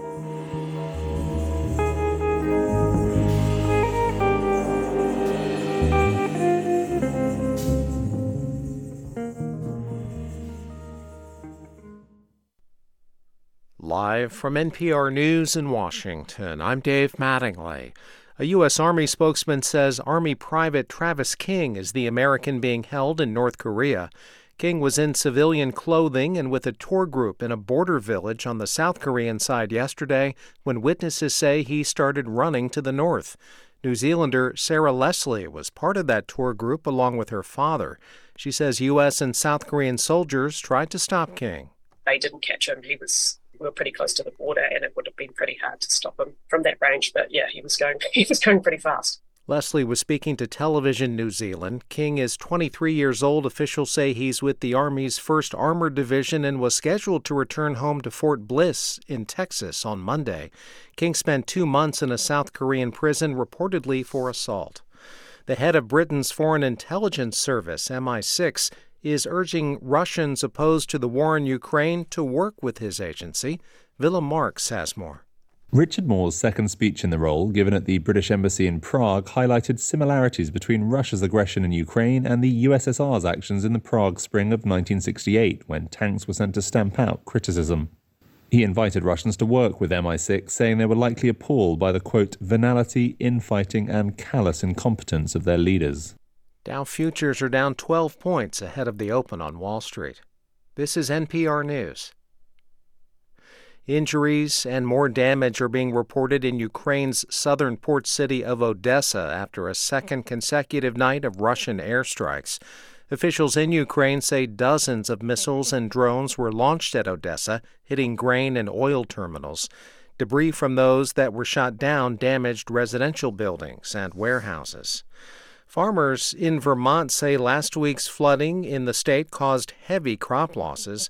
Vermont Public's Michaela Lafrac says dozens of farmers have filed for disaster aid. Much of Vermont's most fertile farmland lies in river valleys. When the rains came and rivers overflowed their banks last week, countless fields, pastures, barns, and greenhouses were inundated with contaminated water and mud. Grace Odell leads the Northeast Organic Farming Association of Vermont.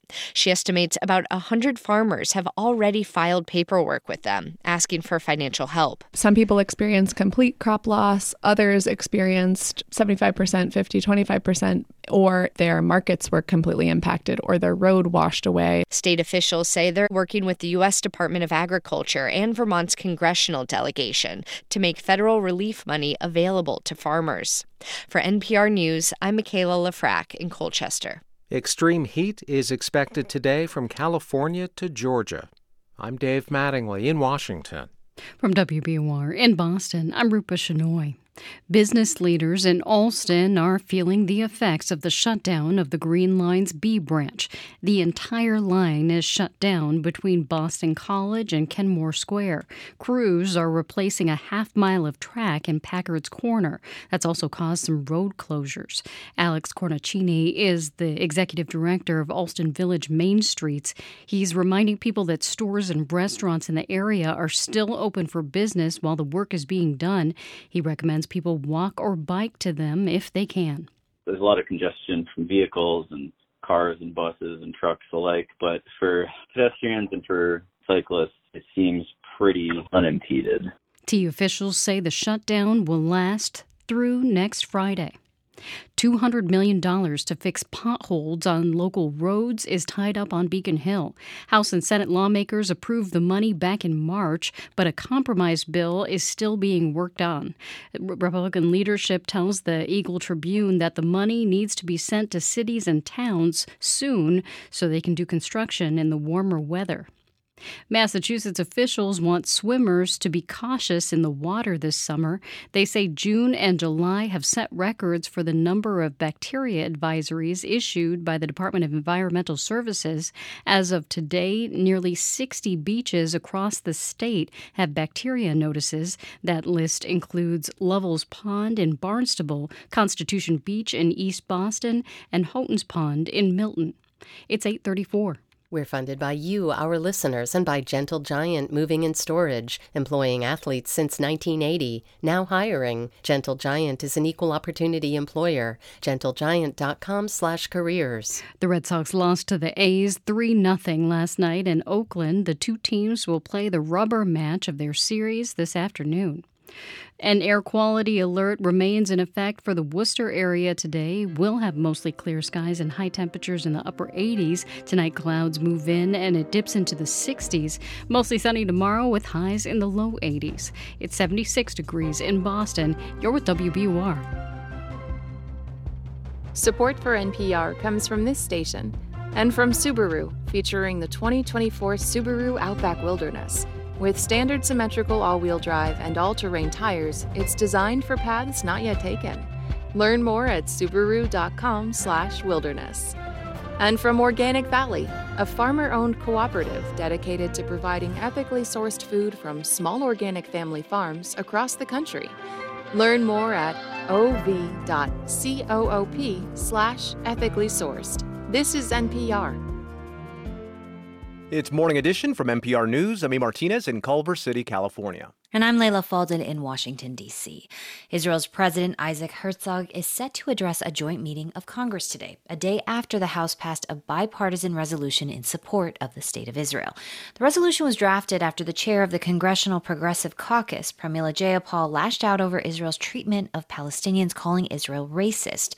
She later apologized and said she was referring only to the policies of the current right-wing government. Herzog's visit also coincides with the decision by Israel's parliament to take a final vote next week on judicial restrictions that have drawn massive street protests throughout Israel. To get at the context around this visit, we're turning to Joseph Fetterman of the Associated Press in Jerusalem. Good morning, Joseph. Good morning. So I want to start with these House Democrats that are going to boycott Herzog's speech to protest Israel's treatment of Palestinians. How is this being received in Israel? I think people are looking at the big picture. You mentioned this vote that was passed, this resolution that was passed, and it was overwhelming bipartisan support in favor of Israel. So I think people are trying to look at the positive. You know, that said, there are some underlying issues here, and opinion polls show that Israel is becoming increasingly a partisan issue in Washington, with Republicans more in favor of supporting Israel than Democrats, and older Democrats, establishment Democrats, more strongly favoring Israel over the younger generation. So you see that in this vote with the progressive wing voting against the resolution and threatening to stay away from this speech today. Now, President Herzog already visited with President Biden and Secretary of State Antony Blinken. What do we know about those meetings?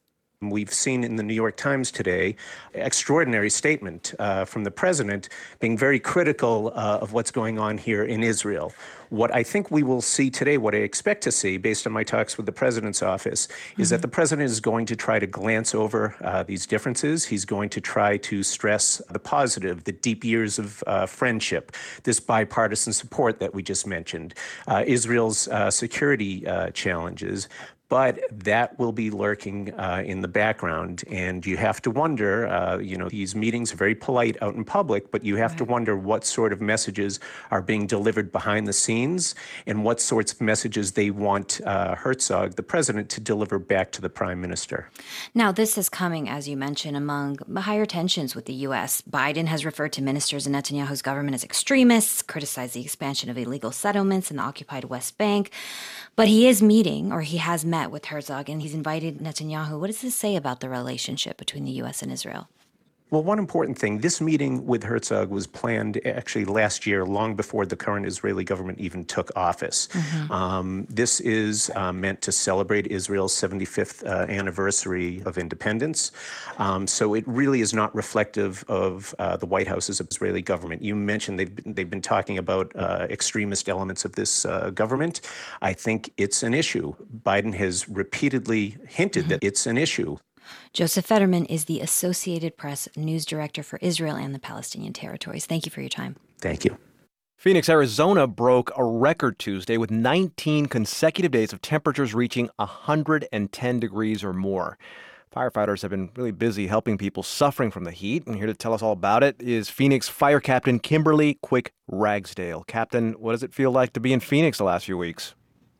It's been very challenging on us firefighters. It's been extremely hot. We're seeing consecutive days with temperatures above 110, and all across the valley, our citizens are having a difficult time with these temperatures. And if you're going on a call that's not fire-related, are the firefighters not wearing all that gear, at least? Just the nature of our job requires us to work outside in the elements. We wear heavy, thick gear, whether it's EMS equipment, we do mountain rescues, and then we have our heavy firefighter turnouts. So we're wearing, gear no matter what the call is. If it's an EMS call, we're wearing brush pants, which are a little bit of a thinner pant, heavy steel-toe boots, and then we have our EMS gloves and vests. And so we're out in the elements all the time in this heat. Loaded down either way. How many Yes. heat-related calls is your department getting? So we're seeing an uptick from last year of about 20%. Already this year, from July 1st to July 16th, we're seeing about 418 heat-related calls. Wow. And how are you able to handle all those calls? So the city of Phoenix, we have a bunch of resources. We know the heat's coming every year. We prepare our firefighters by getting them acclimated to the heat, staying hydrated, and limiting, our activities during midday, and limiting, our training. So we're very prepared for this. And, the best thing right now is to just seek shelter and shade and stay inside when you can. Phoenix is just a hot place. I think everyone knows that. For you, Captain, though, I mean, what temperatures does it have to get where you're thinking, okay, this is going to be uncomfortable?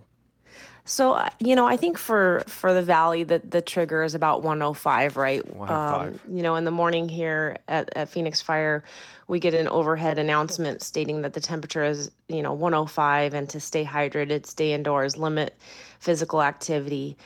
So I would say about 105 and creeping on up, we start, taking notice. So like 104, so it's still okay. We're still under the threshold. Right. Yeah. What advice do you have for people in Phoenix, or maybe even just across the entire Southwest, to try and cope with this extreme heat? Because still, people do make some really seemingly dumb mistakes when they go outside in this kind of heat. Right, absolutely. The heat kind of sneaks up on you. You think, oh, I can handle it. But we're telling people, really listen to the warnings. Don't go out hiking when it's 118 degrees. Just listen to your body. Take care of yourself. Stay hydrated. Limit physical activities. Wear cool, lightweight, loose clothing. Check on the most vulnerable populations right now. We have unsheltered people, we have the homeless, and then also young children cannot tell you when they're getting hot. That's Captain Kimberly Quick Ragsdale with the Phoenix Fire Department. Thank you very much, Captain. Thank you.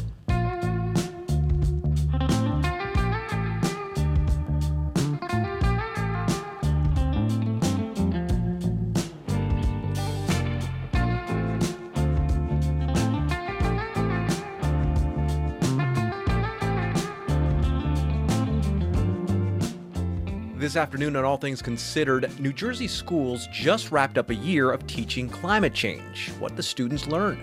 You can listen wherever you are, on your phone, your computer, your smart speaker, or on your reliable radio.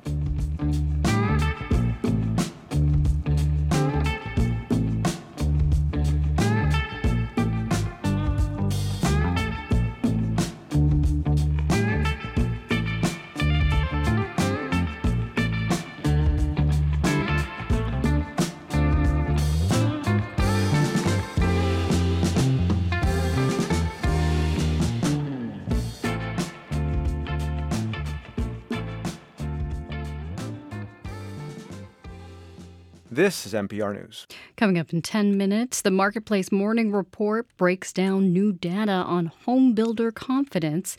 The numbers show the mood among housing developers nationwide continues to improve. Upper 80s today under mostly sunny skies. It turns mostly cloudy tonight and falls into the 60s. A bit cooler tomorrow in the low 80s and mostly sunny. Right now it's 77 degrees in Boston. Now in business news, a Cambridge-based venture capital firm is making a major investment into the future of medicine. Flagship Pioneering is partnering with the pharmaceutical giant Pfizer for a $100 million investment into potential new drugs. The deal aims to create 10 new therapies for areas including internal medicine, oncology, and infectious disease. A Needham sub shop that specializes in making jumbo sandwiches is soon closing for good. Mighty Subs is known for its slogan, "Our small is their large." The shop's owners say they're ready to retire after more than 30 years in business. Mighty Subs will shut down next Friday. It's 8:45. We're funded by you, our listeners, and by MEFA, the Massachusetts Educational Financing Authority, providing resources and tools to help you navigate the college planning process, including customized plans of savings, loans, and guidance with webinars, calculators, and an informative podcast.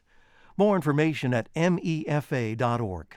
You're listening to Morning Edition on WBUR. I'm Rupa Shenoy. Boston Mayor Michelle Wu's plan to increase the number of affordable units in new developments is now headed to the City Council after being approved by the Boston Planning and Development Agency Board. The proposal would up the city's requirement for affordable units in new construction from 13% to 17%. Developers say that would stall construction. Advocates say it doesn't go far enough. Boston University lecturer Felix Zemmel studies affordable housing and joins us now. Thank you so much for being here. Thank you very much for having me.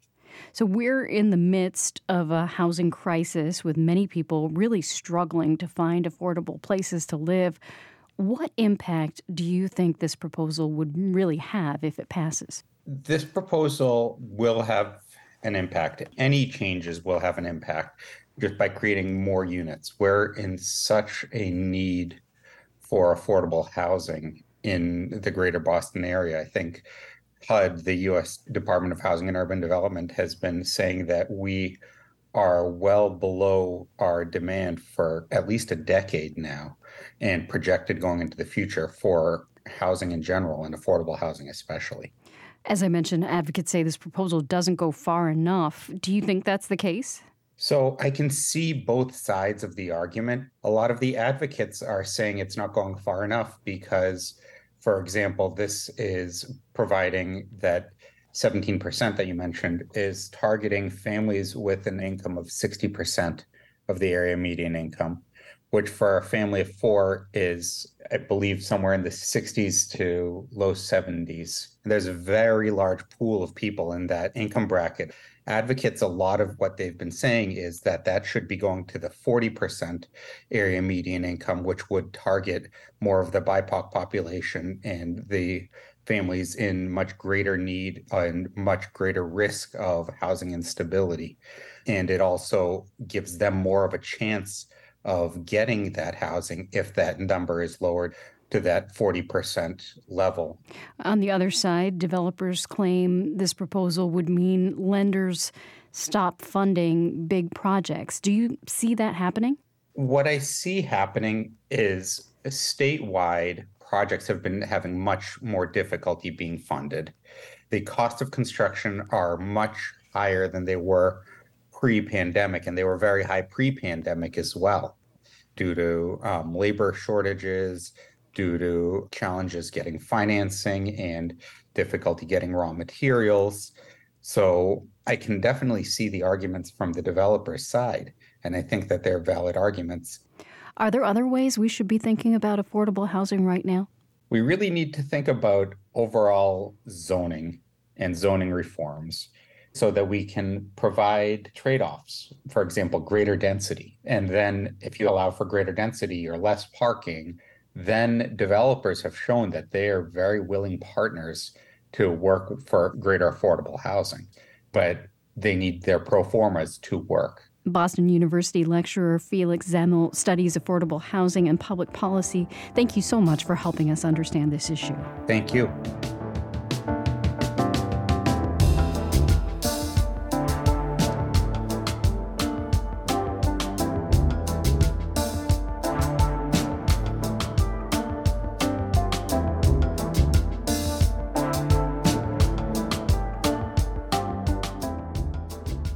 Coming up at the top of the hour on WBUR, it's the BBC News Hour. They'll have the latest on the American soldier who ran across the border into North Korea and what the head of the British intelligence service, MI6, has to say about the Russian invasion of Ukraine. It's 8:49.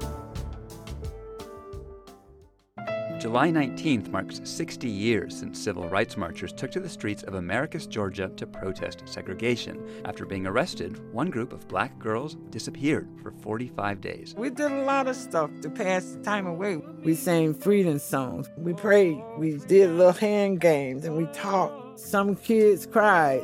Hear that story on All Things Considered from NPR News. Listen today starting at 4 on 90.9 WBUR.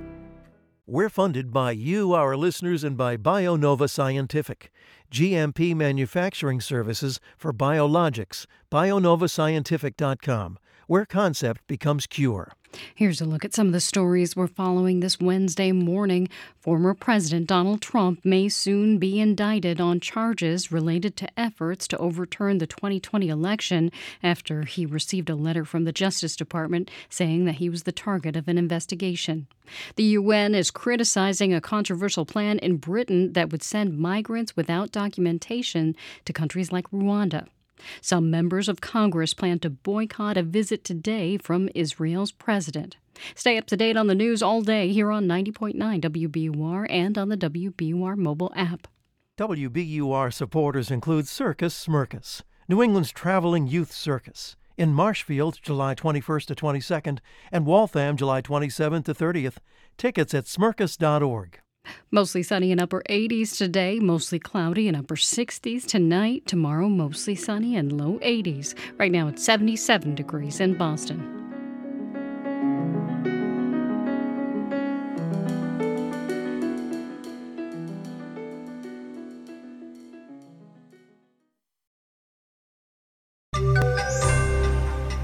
When renting a place to live is like buying a ticket to a concert full of extra charges that pile up in the end.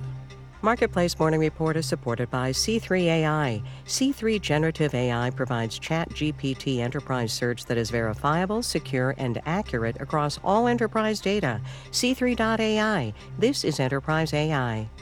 And by the Glassdoor app, where professionals share advice and talk about work and life anonymously. Conversations are happening within companies and in thousands of communities on the new Glassdoor app.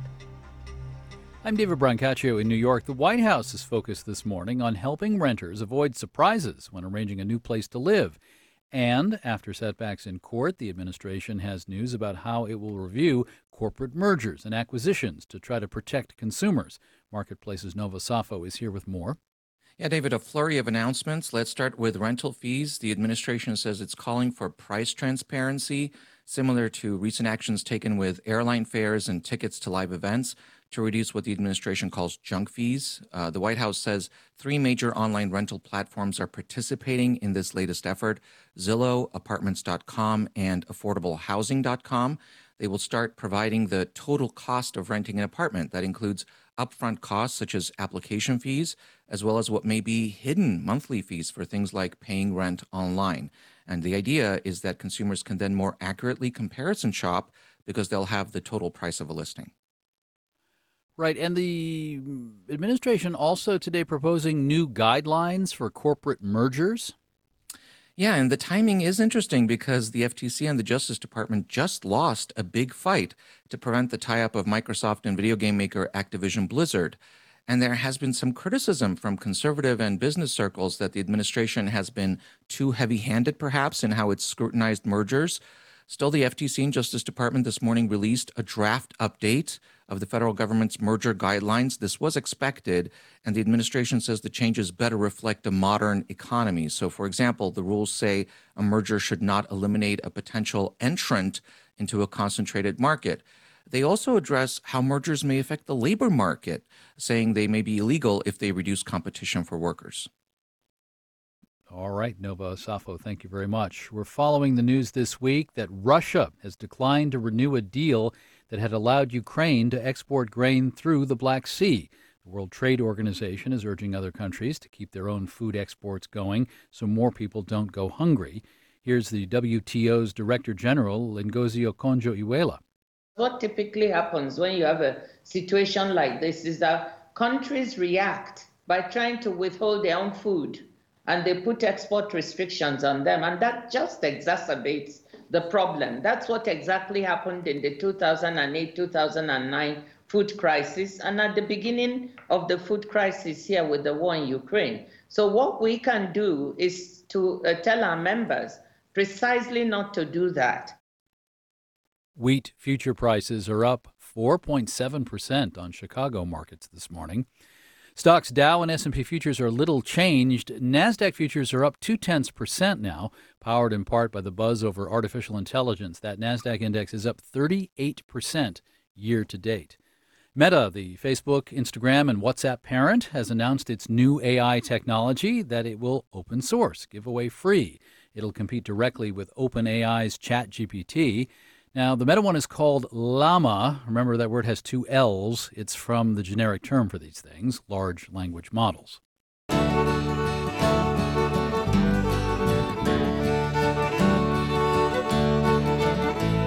Marketplace Morning Report is supported by Amazon Business. From small business to big enterprise and everything in between, Amazon Business helps simplify the supplies buying process. Amazon Business, your partner for smart business buying.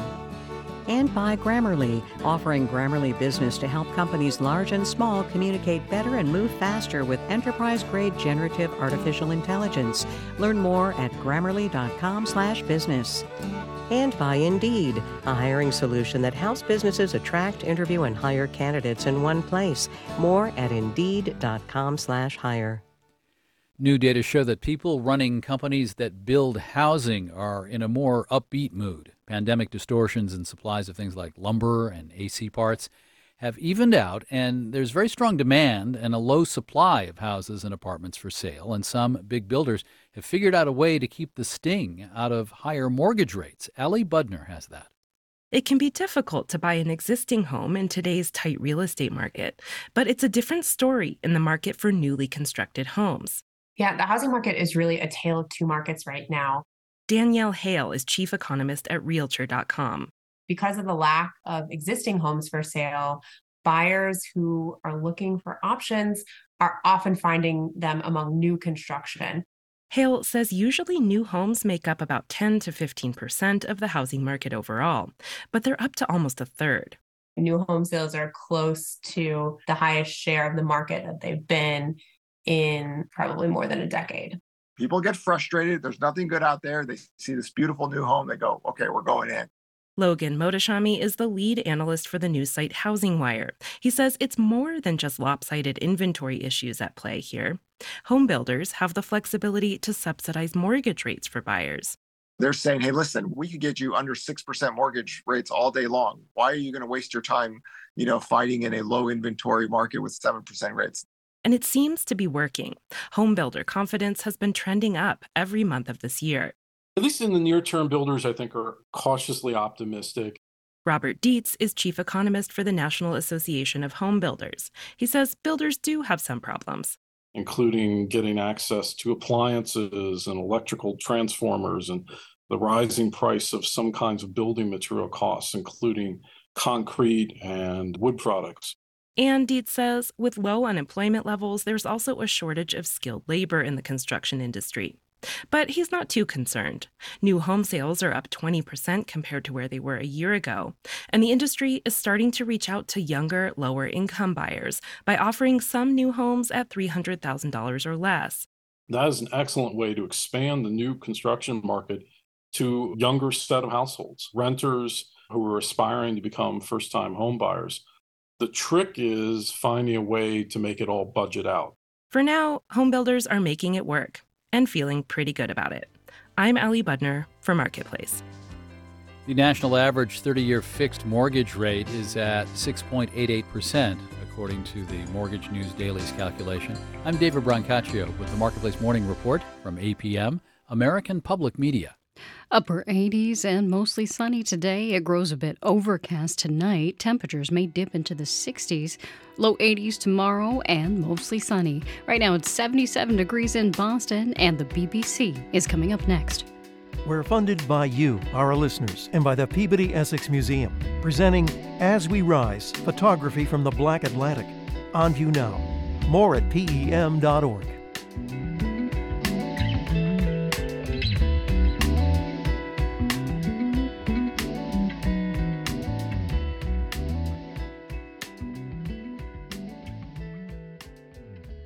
I'm Here Now host Robin Young, and this is 90.9 WBUR FM Boston, 92.7 WBUA Tisbury, 89.1 WBUH Brewster. Listen anytime with our app or at WBUR.org. WBUR, Boston's NPR news station.